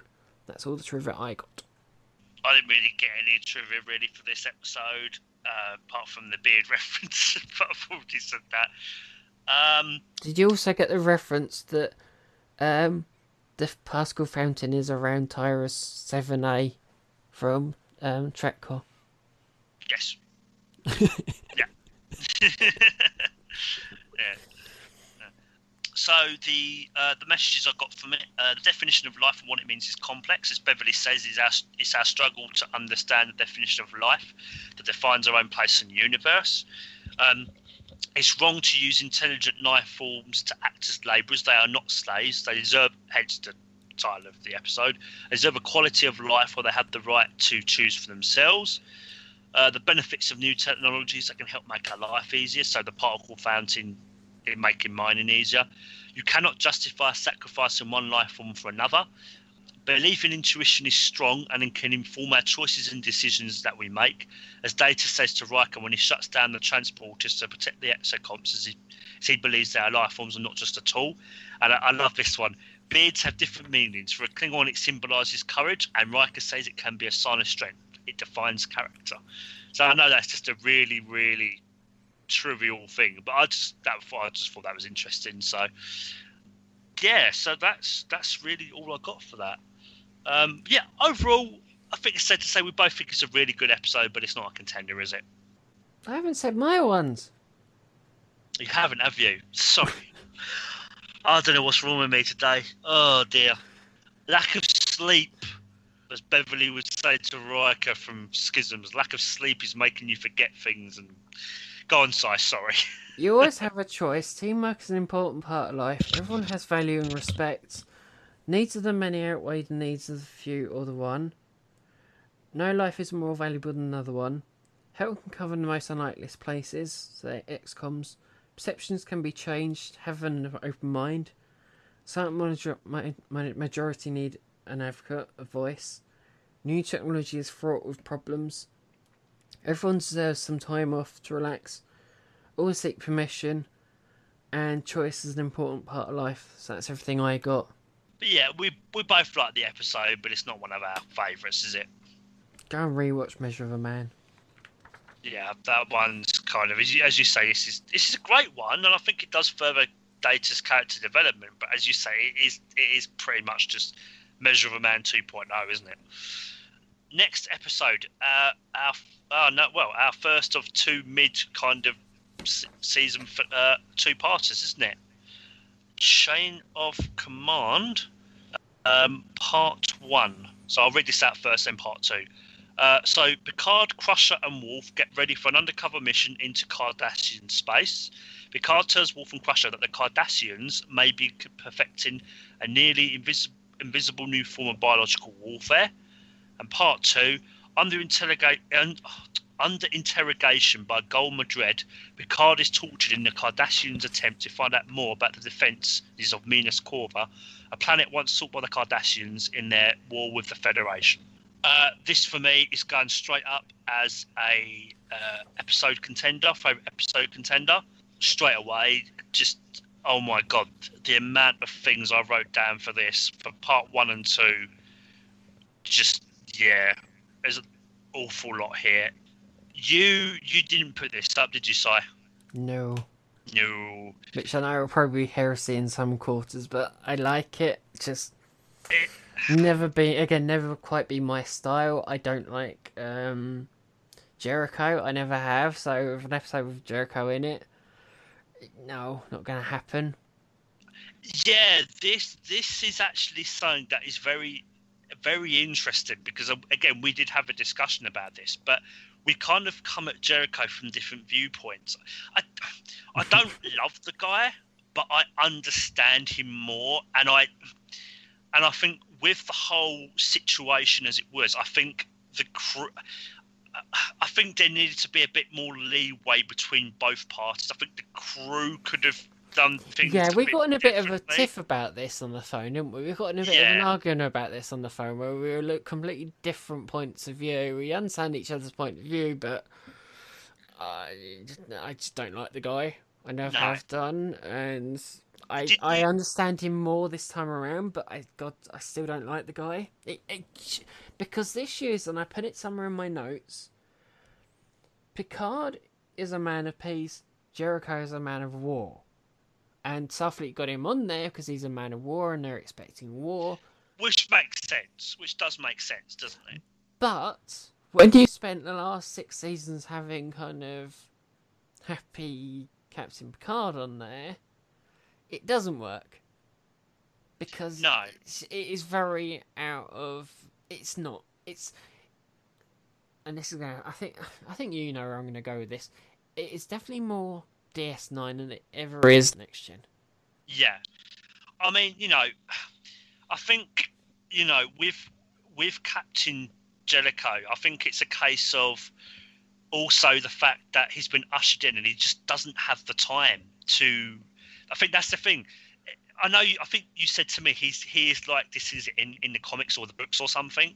He's also in the Captain's Log graphic novel, which I was going to read, but completely forgot to read it. But he's exactly the same in that as he is in this, so it's not a situational thing. It's just his command style.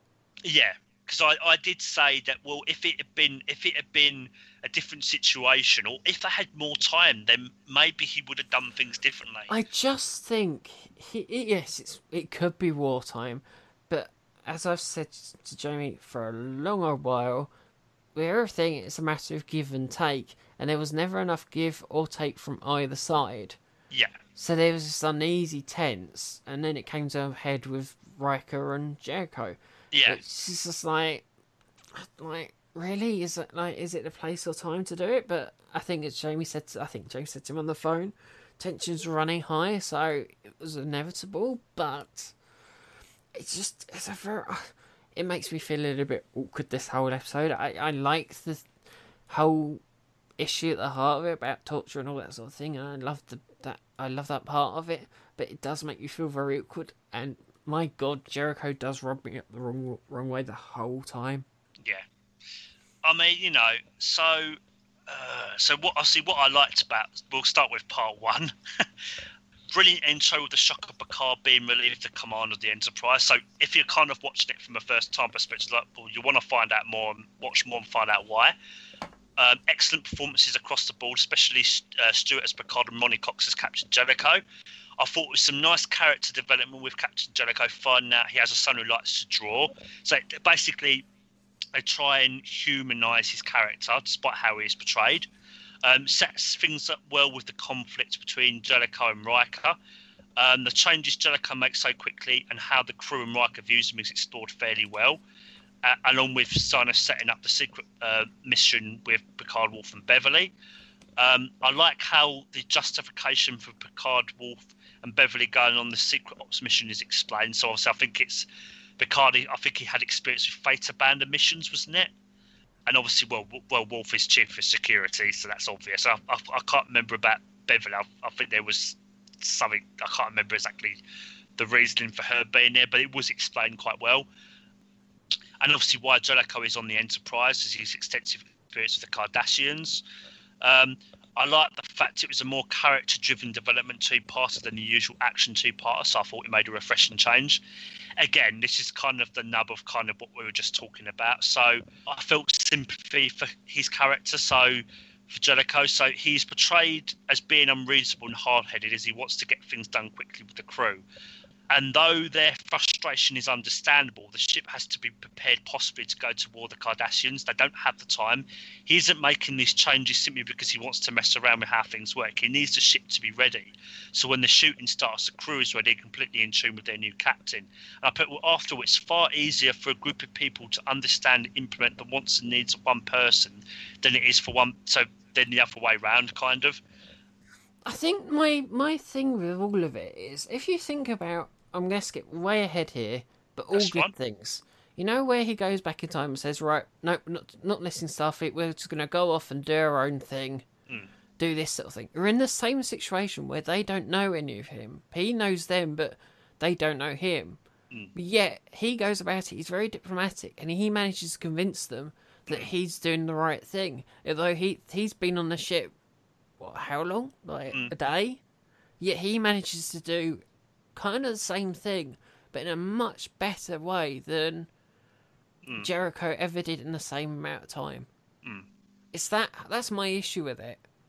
No, I can understand that. Like I said, I do get it, but I think he deserves some leeway. I think he I think he deserves a. I'm trying to think of the right word. Kind of, what's the bloody word I'm looking for? I don't know. Just a bit of leniency, I suppose. I do get it though. Like I But the said, problem is he never gave anyone to any of the crew, though. That's the issue. If he wants to get leniency from them, he has to give them it. hmm, That's the issue. I think the issue is both sides were just locked in this Yeah, way of that's the thinking. issue. It's like they both need to be a bit of give and take from both sides, but there was none of it from anyone because it's like, who's this guy? Hmm. Like, See what else. I love the way Jellica handles Golamek by letting him stew in the observation lounge for an hour and pretending to have a go at him to assert dominance, because Cardassians do like to do that in social situations, and I think that's reinforced, and actually put this down. This is reinforced with their architecture, like in DS9. So the goals office is raised higher over the others. I think it set up the development of the Cardassians as well, as we find out more about them, especially in part 2. And again, terrific ending with the introduction of Gol Madred, played by David Warner. What trivia did you get for part 1 then? What? decent amount. The Stormman 5 matte painting is reused from the Masterpiece Society. That's the kind of place where they go and meet that fringy guy. The bar is a redress of the Deep Space Nine replimat. Yep. In Jellicoe's ready room, there's a model of the Rockwell X-30 National Aerospace plane, a cancelled passenger space liner. Why isn't Admiral Neshayev wearing a com badge? It's one of my usual questions, and that's okay. Isn't she? Nope. She's not wearing a com badge at all. Nope. Oh, wow. That completely threw me. I have to go back and rewatch that bit. Is that when she first appears on the Enterprise? Yep. It's interesting seeing a blue badge during the change of command ceremony. I have thrown you with that com badge thing, haven't I? You have, yeah. And this might also play into what we're talking about. There's a deleted scene where Captain Jericho tries using some charm to get what he wants from Geordi while they're in a Jeffries tube. Jellicoe's rugby academy friends with USS Victory's captain, who was Geordi's old captain. They kind of use it as a bit of kind of, oh, you know that guy. Oh, I used to play rugby with him. That whole thing, and but at the end of the day, it's him getting what he wants, but just using it with a bit of charm, and it's just a bit weird. I'll be very intrigued to see what you think of all these extra deleted scenes that are on the disc, because I think it's a very... I don't know whether it would reinforce what you're saying or reinforce what I'm saying. I think about Jellicoe. Yeah. And Like that was just another case where he just tried to put a bit of charm on it, but it was still at the end of the day him going, get it done. A couple of things I found, there were a couple of things about the episode. It's just, I don't know, I think the way Riker acted a couple of times, I think he was deliberately made to be less professional to create that more conflict. So, like, he doesn't tell Jellicoe, he chooses to ignore Jellicoe's orders about changing the shift plan because he didn't like it and thought he could talk him out of it. And he also didn't think the captain wanted to know that he had launched the probe. The captain had specifically ordered him to launch. I get he's a new captain, but I think the writers wanted to. I think it's maybe a bit too quick. Maybe, I don't know. It could just be me. No, I just don't think they were the right you can tell instantly that you can tell with the readjustment of the crew what was going on in kind of Jericho's mindset of, Mm. in a million years I would not have Riker as my first officer. He works for Picard, But not for him, yeah. which is So why he gets Data promoted up to being commander, because Data does what he wants and is kind of a lapdog for him, and that's who he wants for his first officer. and That's why that all happens. so it does. It's probably just me then. But Data it does make sense. And I think when No, say but it you like are that. true. There is a bit of Riker dragging his feet to a certain degree, and I don't think that kind of helps matters either. But when Um, you've got into such a good relationship with your CO, to go into this where you get nada, I think gonna get it done, you're I gonna think go screw you. mm. And I think the other thing as well I found that so one of the things I picked up, and again, this is probably just due to time constraints, probably. But I just found Riker and Geordi complain about Jellicoe's changes to the ship of crew transfers and shift rotations. But though we hear them say it, we don't actually see it. So part of my problem is, it makes the crew seem unreasonable. It's like we don't actually see that actual struggle. So it No, I feels think that might have been just a discussion of, oh god, this is a pain in the ass. We'll get it done, but we're not gonna bring it to the captain. It is a bit too petty. It's that whole thing where you have a discussion about someone, but you have a discussion about something, but you don't kind of raise it. Oh yeah, but I just think if we'd seen them try and make the change and it was difficult, I think it would have just put more weight to the whole conflict. It just makes I think that bit just, for me at least, it just makes the crew seem just a little bit unreasonable. But I hey, think the problem with that would have been Troy and Riker sitting down with a couple of pads going, oh yeah, we'll ship Smith onto the fourth one, we'll ship that yeah. person onto it, which is not fun to film or watch. So they just went, no, we're not going to bother. We're not going to. Well, one thing I do love though is Deanna in this episode. She was just pretty much useless. It's like he assigns her to be kind of help with the crew's morale, but obviously she didn't seem to really do much because things just got worse. I think she was stuck in the middle. Yeah, but yeah, but this is the first time obviously she's made to wear Lieutenant Commander's uniform, isn't it? Yeah, ultimately she gets better written in this half of the series. Yeah, and actually I've got to say I'm not saying Picard was wrong, but Jellicoe is actually right in saying that she should actually wear it. She is an officer, so I'm not saying Picard was wrong not to pick up on that. I said they're both different, but I do think again Jellicoe brings up a valid point. It's like you should really be wearing a uniform. Yeah, so in terms of part one, what messages did you get from it, Si? I say these will probably be the same as they are for part two, so I don't know whether you want to leave it for then, because Okay, no worries. from what I've learned in recent years, I just kind of copy from both sides, just kind of. All right, that's So fine. I don't know whether you want to leave it all to the end, because I think You could do, yeah. because it's all one story.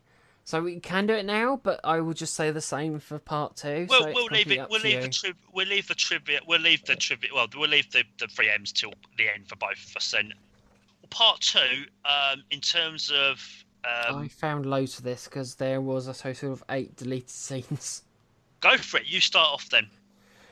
Right, okay. The antimatter mines are redressed transported to test cylinders seen in Ensign's Command and Data's Day. Each container has 100 mines in it, and that comes from a deleted scene. The Mechanister C5 Nebula reuse footage of the Mare Oscura Nebula scene in theory. This is what I thought was interesting. I'm not sure I said this on the phone. Is the Cardassian attack on Minas Cova that attacked Captain Benjamin Maxwell from the USS Phoenix was warning the Federation about in The Wounded? Yes, I remember you brought that up to me. That was very, very interesting. It certainly could be, couldn't it? I think that makes sense for timing in terms of when it happened, what was going on. When Commander Riker is walking down the bridge at the end of the episode with Captain Picard, he cuts the corner of the horseshoe. If you look, he kind of cuts it and kind of jumps over the end of the rail. Does he? Yeah, very subtly. So this is 11 minutes, 40 minutes worth of deleted scenes. So I've got a special disc for it where it's all involved, and there's a 30-minute making of documentary. Troy wants to save Picard, but Jericho's so focused on mission success. Starfleet changes his command codes, so that they can't modify the Enterprise. I didn't have much room, so these are very short descriptions. Sorry, Even go if ahead. Picard has to die, so Jericho going, yeah, we've got to protect the Federation, even if Picard has to die for it. Oh, Gonwar Dread acts concerned for Picard to gain more information, and apparently doesn't like using the drugs, true serum, all that sort of stuff. Which is not really true. Picard manages to pull Gonwar Dread on the defensive. So, like, military rule and the Federation aid kind of going, well, the military's well off, but what about your people? The Federation can help. So he goes, no, we don't want the Federation's help. So that's quite an interesting one. There's a brief scene where it's kind of Data being promoted to first officer and Jericho still focused on the mission success.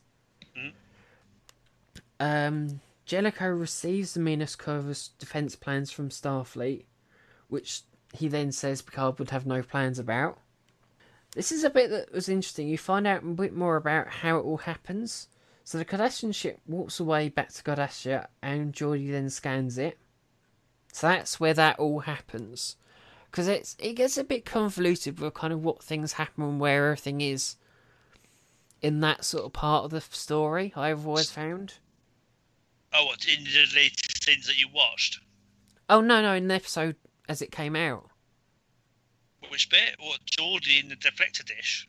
No, like the scanning the ship, because it's like, where's the Cardassian ship gone and all this sort of thing, and when did they scan it and all that sort of thing. That all gets cleared out. Yeah. Enterprise crew strongly opposes Jericho's battle plans. They don't like the idea of the first strike, which is what Dr. Crush calls it.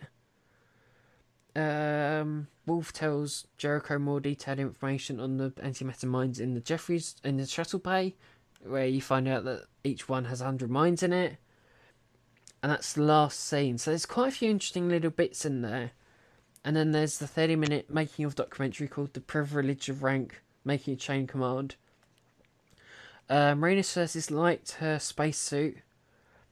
And the origins for the four lights in the in the Russian gulags, they had torture techniques where they used fingers instead of lights, which I thought was really quite interesting. Yeah. That's everything, Jamie. That's everything I've got for Part 2. Yeah, well, quite a lot. Yeah. Well, they said all those deleted scenes are interesting. They do add quite a bit of depth, but again, I can understand why they didn't include them in the episode. In some of these cases, in some of the deleted scenes, I kind of prefer some of them. In some of because there's quite a few deleted scenes in the season, and some of them I actually prefer. Oh, fair enough. I think they add a bit more to the story, but I can understand being cut for time. So for me, part 2, I thought great character development of Golden Madrid, finding out about when he was a child, he has a daughter, and how Cardassian children are raised in the current state of Cardassian society. How Golden Madrid's childhood and how he was brought up with him being powerless as a kid to assert that control by torturing Picard, so it plays directly into the torture. Both parts, especially 2, lay the foundation for the Cardassians who would feature a lot in DS9. Terrific performances by, I said, Cox's Jellicoe and especially Stewart and Warner. And I thought there was some really great dialogue and interplay between the two, which creates some powerful moments, like Madred's daughter coming in and Picard eating a raw Cardassian dish. I mean, and this is again where I completely understand you being quite uncomfortable and awkward side with this kind of, particularly part 2. The torture scenes are really brutal, aren't they? They're really well done though, with Picard being stripped of his clothing, injected with drugs, and made to suffer pain with a device in his body, which I said makes him and us, the viewer, uncomfortable. I thought it was brave that the 2-parter was being more darker and gritty, exploring uncomfortable themes than TNG normally does. obviously the continuing conflict between Jellicoe and Riker coming to a head, with Jellicoe relieving him of duty. And again, I kind of saw both sides at this point, so you can understand why Riker had so much trouble with him. But Jellicoe was right. Riker was subordinate, but of course Jellicoe was arrogant, kind of an arrogant, impatient micromanager who ultimately proved to be the right man for the job, locking the Cardassians into a stalemate and forcing them to return Picard and abandon their plans for the invasion. So, and again, I know we've kind of... that's something I will admit. He did get the job done. He did stop the Kardashians, and he did get Picard out of it. So yeah. I will say that for him. It's just I think I say this somewhere else. That, there are other ways of solving things, but that was his way. I think Picard would have dealt with it a very different way. It was definitely. kind of other way around. I also liked the bit where Jellicoe and Geordi mentioned being assigned as pilots to the Jovian run, so a trip between Jupiter and Saturn and back. A trip they would do every single day they were on duty. So I thought this was nice because it showed Jellicoe as a person and gave us a taste of what normal life would be like as a lower ranking member of the Federation. So and again, it's just that attempt to humanise Jellicoe. I don't think it's a Federation run though. I think it's civil. I think it's a civil run. I believe. Yeah, I don't know. I think it's just the vibe I got from it. But you do get the vibe that they've all done this kind of civil run before they went to like Starfleet Academy. Where that's the sort of thing I get from it. Maybe not kind of because you do find these sort of similar threads throughout where it's yes, I did this random singing thing and. Some of the trivia I got from both episodes were. Admiral, is it her first appearance in Next Gen? I believe so. Yeah, it's her first appearance. Data wears a red uniform briefly for this episode as becomes first officer. Troy obviously wears her blue lieutenant commander uniform. And of course, the saying of "there are 4 lights" becomes part of the famous phrases of the franchise. So, what in terms of the films did you get then, Si, for Chain of Command? Teamwork is an important part of life. There's no need to resort to violence, in this case torture. Hope for the best but plan for the worst. Needs of the many outweigh the needs of the one or the few. No life is more valuable than another one. Everyone's equal. If there's something wrong, take action. Be prepared. Get the right person for the job. All governments lie and cover things up, which is kind of propaganda. Every decision we make has consequences. Don't jump to conclusions and don't give up so easily. There's a solution to every problem. Cool. Got some good ones there. What I got from both episodes, change doesn't come easy and can be quick. Normally time is needed to adjust, but sometimes that is not always possible. So you have to go with it and do your best. So in this case, I'm referring to the whole Riker, kind of the crew and Jellicoe situation. Good and up-to-date intelligence is crucial when carrying out missions, because obviously we find out that the intelligence was false, and obviously Picard gets captured. In negotiations, you need to know how the other side thinks to move forward. So as Jellicoe says about the Cardassians need to assert dominance. Sometimes a battle is fought with words and wills, so not weapons. Apart from the only issues, they did use weapons in this one, but never mind. Yeah, that's why I said sometimes, not all the time, but yeah. Okay. It's all right. Keeping me on my toes, I don't mind. Torture is wrong and inhuman, so everyone, even POWs, so prisoners of wars, have rights. Inhumane? Inhumane, sorry, thank you. See what I mean? Oh dear, my words today. Although I don't think I'm as bad as last season with you, I've really struggled throughout that sometimes with my words. How children are brought up is important and crucial in how they behave and the choices they make in the future. So, as Picard says to Goldmadred about his daughter, if you teach children to devalue others, they'll devalue everyone, including their own parents. And negotiation is important to find an outcome both sides are satisfied with. So, yeah, so overall, a fantastic 2-part. Absolutely loved it. Everything. I mean, I had a couple of niggles with it, but I just thought it was a really interesting one. It sets up a lot of stuff. Does have impact with the Cardassians in the future with DS9, and yeah, just a really great episode. Should we go on to? Did you want to say anything else about Chain of Command or? No, I do. It's a fantastic two-parter. I just couldn't quite make myself put it through.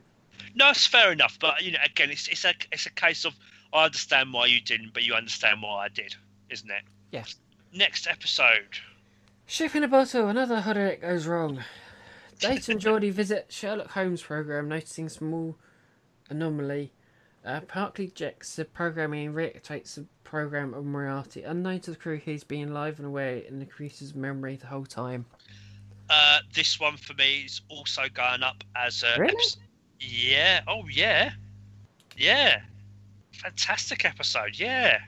I mean, I know it's No, no. Oh, okay. Controversial.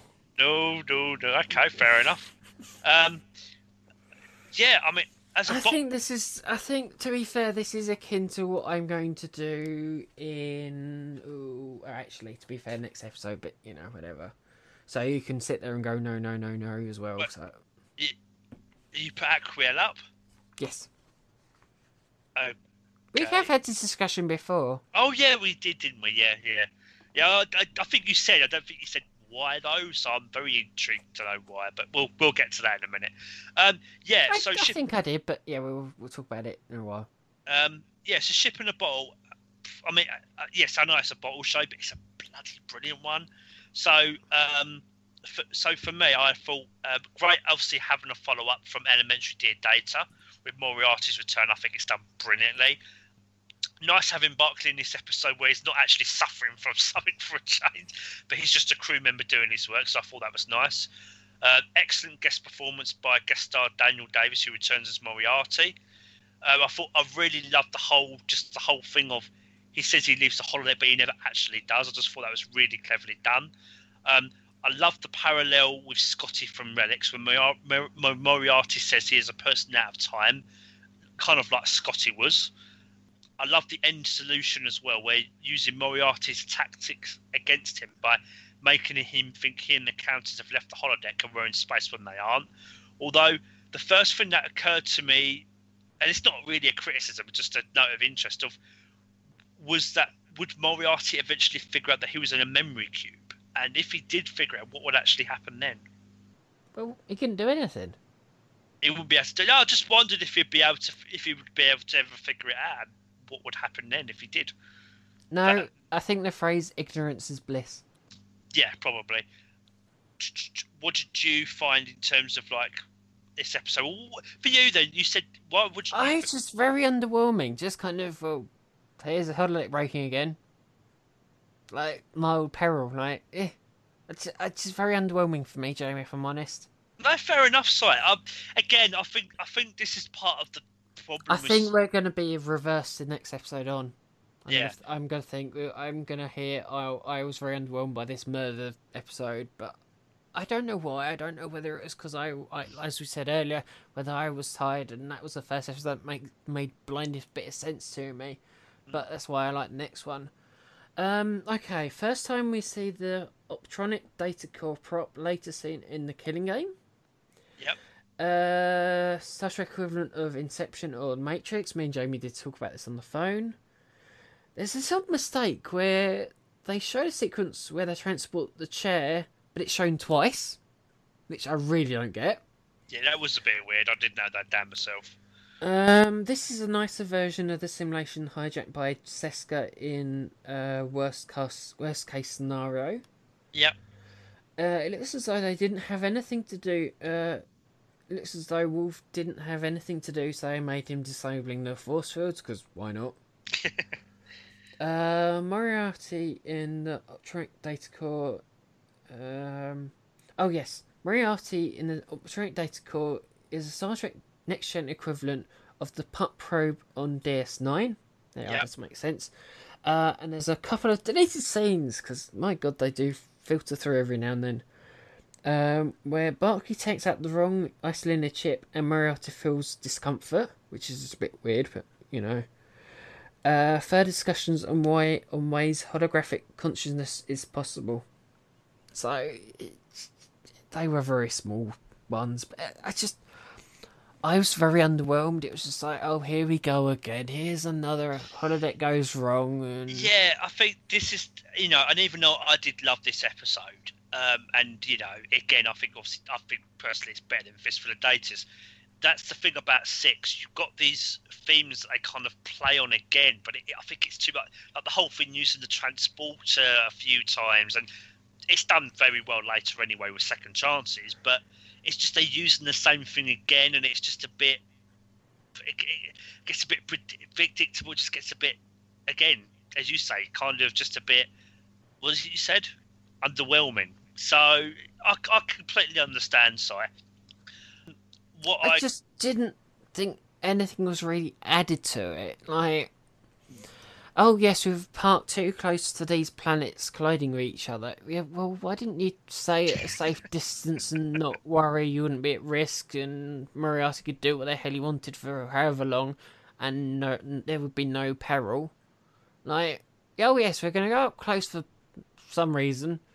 Well, maybe, I mean, because obviously in Chain of Command, you had the big threat of there might be an invasion. And obviously, because going through absolute hell, maybe they just wanted to say that was a bit less. They wanted something a bit more light-hearted, but I think,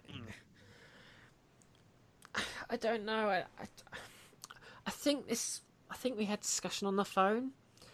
I wish they'd done something a bit more adventurous with it. I don't know what that would be, but maybe not this. Yeah, I mean, but I love this episode. I think but I do get where you come from, so I do understand your point. So it's fair enough. It is what it is, isn't it?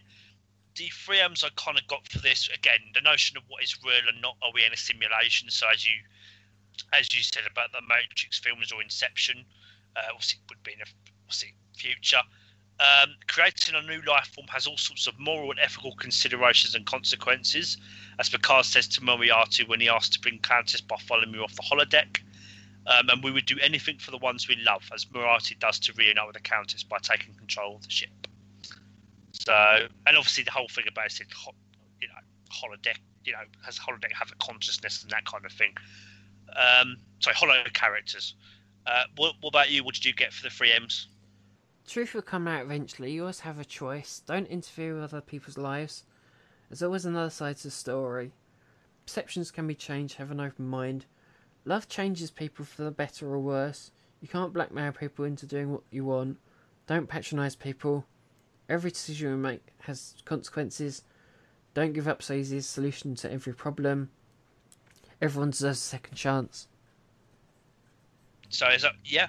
So yeah, so obviously I put this up, but you didn't decide. No. Yeah. So next one, we're going on the reverse. This next one, Aquiel. The Enterprise. I kind of liked it. Again, I put this one up. Yeah. Fair enough. I'm intrigued to know your reasoning. I'm actually generally intrigued by it. Because I was thinking about this last night and thought, I'm going to get so much hate for this because this one is berated throughout fandom. But I think this is another case where I think in some ways everyone's got it wrong. Because I think this is better than an episode that comes up later. By miles. Sure, it's not the greatest episode ever created. I'm not going to stand there and go, yes it is. It isn't. It's alright. It does what it says on the tin. It's sure the special effects are corny and god awful, but I was thinking, this is and I can't believe I'm going to put this in a sentence, but never mind. I think this suffers from the same issues that I think Code of Honor has. What, this one, Aquiel? Yeah, I reckon this works better on paper than it does on screen. Maybe. But I liked it. I sat there and actually enjoyed it because the producers were having fun with the audience. And my God, the writing in this is so much better than it is in, say, Suspicions. Suspicions, my God, I have so many issues with. Or we both have so many issues with. But this one, and again, we discussed this on the phone, and yes, it's another Geordie falling in love with someone he shouldn't do. But for a Geordie falling in love with someone he shouldn't do, it's actually a decent episode for Geordie falling in love with someone he shouldn't do, with a decent plot attached to it. Yeah. Can I read out the synopsis? Yes. Yes, thank you. The Enterprise crew begins an investigation when the crew of a relay station is discovered missing. In the course of the investigation, Geordi goes through the logs of Lieutenant Unari, which is just creepy in itself, and finds signs that she has experienced conflicts with the station's senior officer. I had a host of problems with this episode.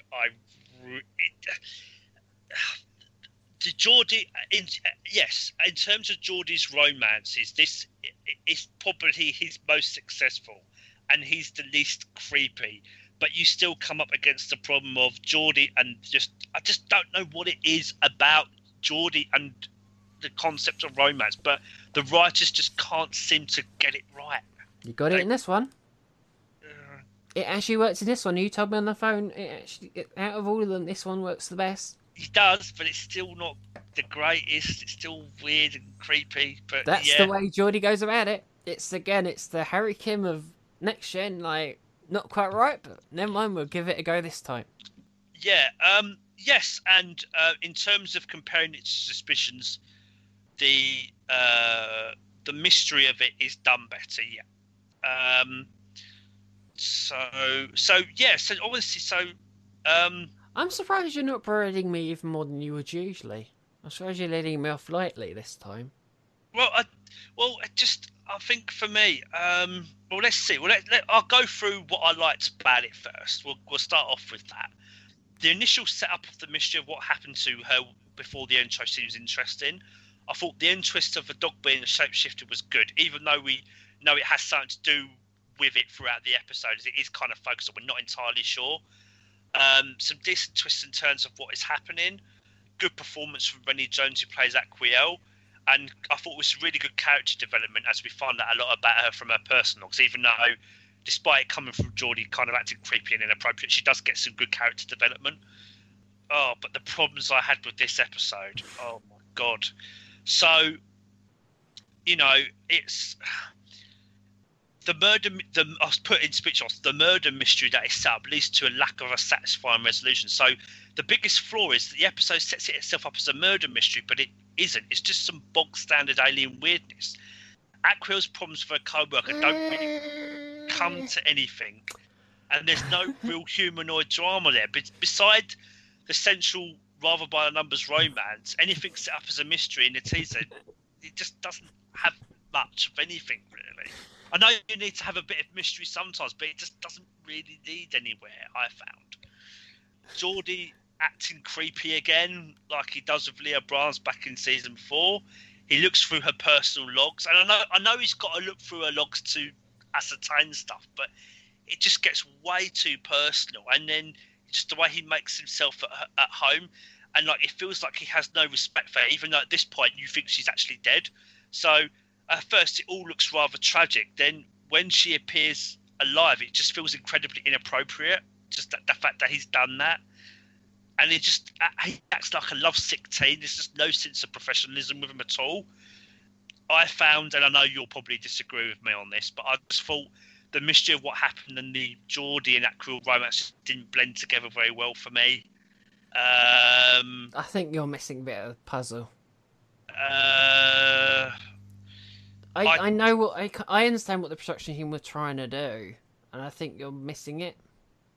Go on. So my thing on it was, I think I did briefly touch on it on the phone, as I think we said earlier. I think the production team were trying to misdirect the audience by what had happened earlier in the season, with what happened in Measure of a Man, with the rock ceremony. Measure of a Man? Yeah. Oh, you mean Man of the People? Yeah. Sorry, yeah, mix up Man of the People with the rock ceremony business. Right. In this, you have Aquiel doing a similar thing. So they want you to think that something weird's going to happen with Geordi, and it's going to be passed on to him, to make you think she's the threat when she isn't. It's a whole total misdirection of she's up to no good. Oh no, actually she's doing a traditional ceremony. Yeah, I could kind of say that. I could kind of understand. Yeah, I could kind of see where you're coming from. But I know it's just tentative as hell, but it's that's what they very were trying to. But if you read tenuous. the whole story beats throughout, it all leads back to her, of her being up to no good. Mm. And the other thing is why I think it works better than anything than, say, Suspicions.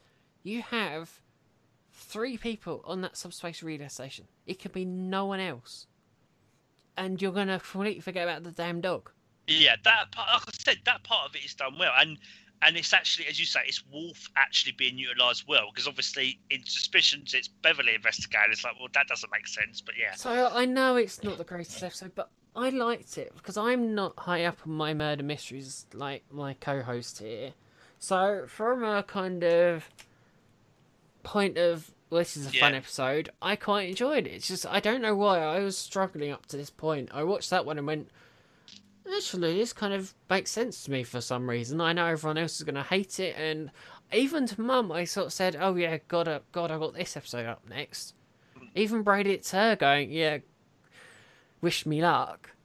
And I Yeah, watched it and went, "Actually, that makes sense in my head for some reason. I don't know why. I'm not sure it'll ever happen ever again, but in this moment in time, it makes sense in my head."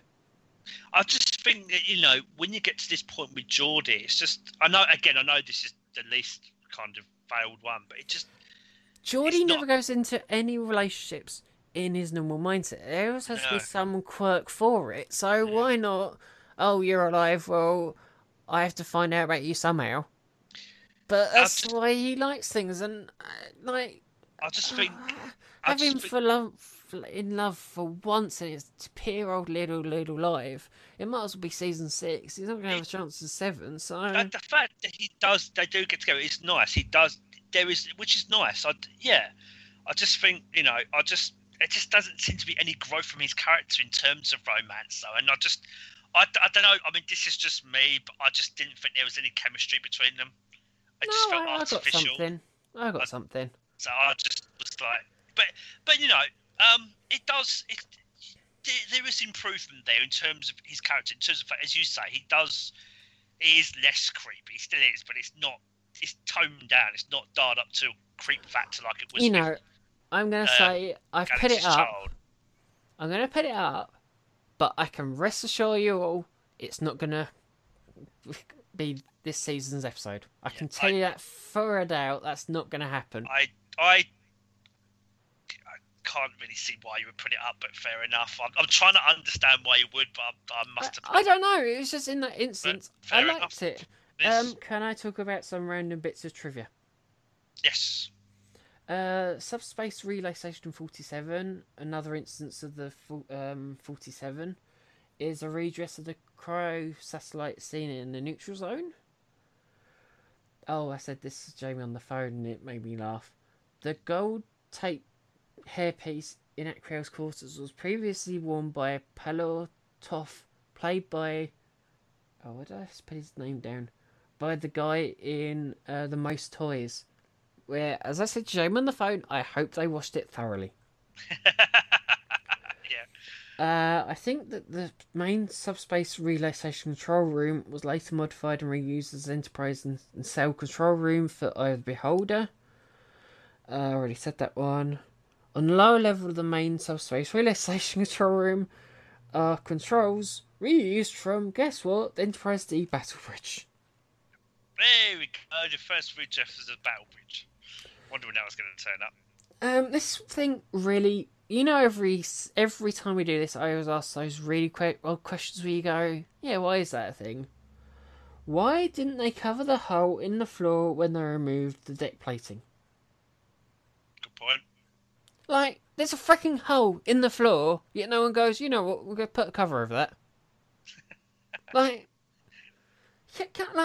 health and safety? No, don't worry about it. No, just don't walk there. Don't walk in that direction. It's a hole. You know, like a big hole. You can fit through it.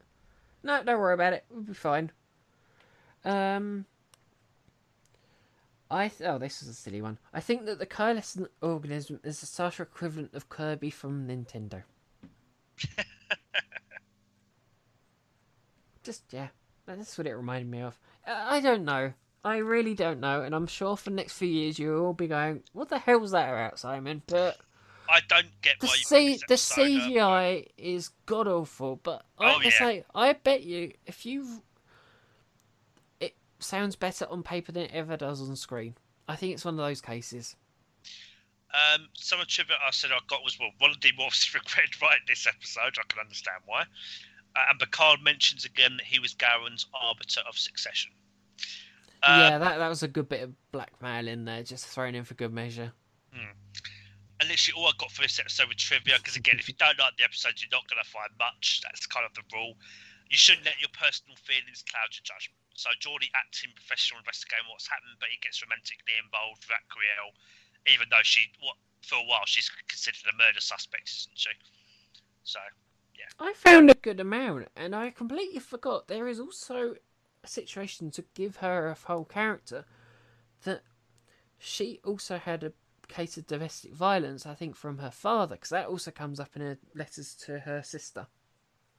To add Oh, to the realism that's thrown in there, just for the hell of it, to make you understand her life is just a misery. The truth will come out eventually. If you need support dealing with something, ask for it, and that's why I've put that in there, because of domestic violence. Honestly, it's the best policy. There's no need to resort to violence. If something wrong, take action. There's always another side of the story. Don't run away from your problems, face them. So with the kind of take action, like ask for a transfer for Pete's sake. That's the solution to it. If you find yourself in a toxic relationship, get help. Every decision you make has consequences. Don't jump to conclusions. I got something, yeah, but and rest assured, I'm not. It's not going to win it. yeah, and also if you do fall for someone, or you don't act creepy like Geordie does, just yeah. But I don't know. Just Yeah, that does baffle me side, but yeah, okay. I'm glad it's not going to be, the top one, well, which is you put up the last one. yeah, but that's more revered anyway. So I think people will understand that more than understand putting up back wheel. But hey, everyone's different. Nothing happens in it. Yes, it does. Like what? Well, we are to take over the Enterprise. Eh. Well, Frankie took over in Rascals, so who cares? I can say the same about Aquiel. Nothing really happens in that. It's just about a veiled romance. But there you go. Oh, dog Anyway, turns so into a blob. huh? A dog turns into a blob. Yeah, very fake, terrible, crappy CGI effect blob. It's But yeah, very early CGI, so what do you want from them? yeah. But yeah. So I think that ends our part one, doesn't it, of our season 6 review? So yeah, so obviously we've already put up a few episodes already, haven't we? And yeah, we hope you enjoyed listening, guys. And we'll be back very soon with our part 2 review Okay, of we'll season see you then. 6. Yeah, of season 6. Bye.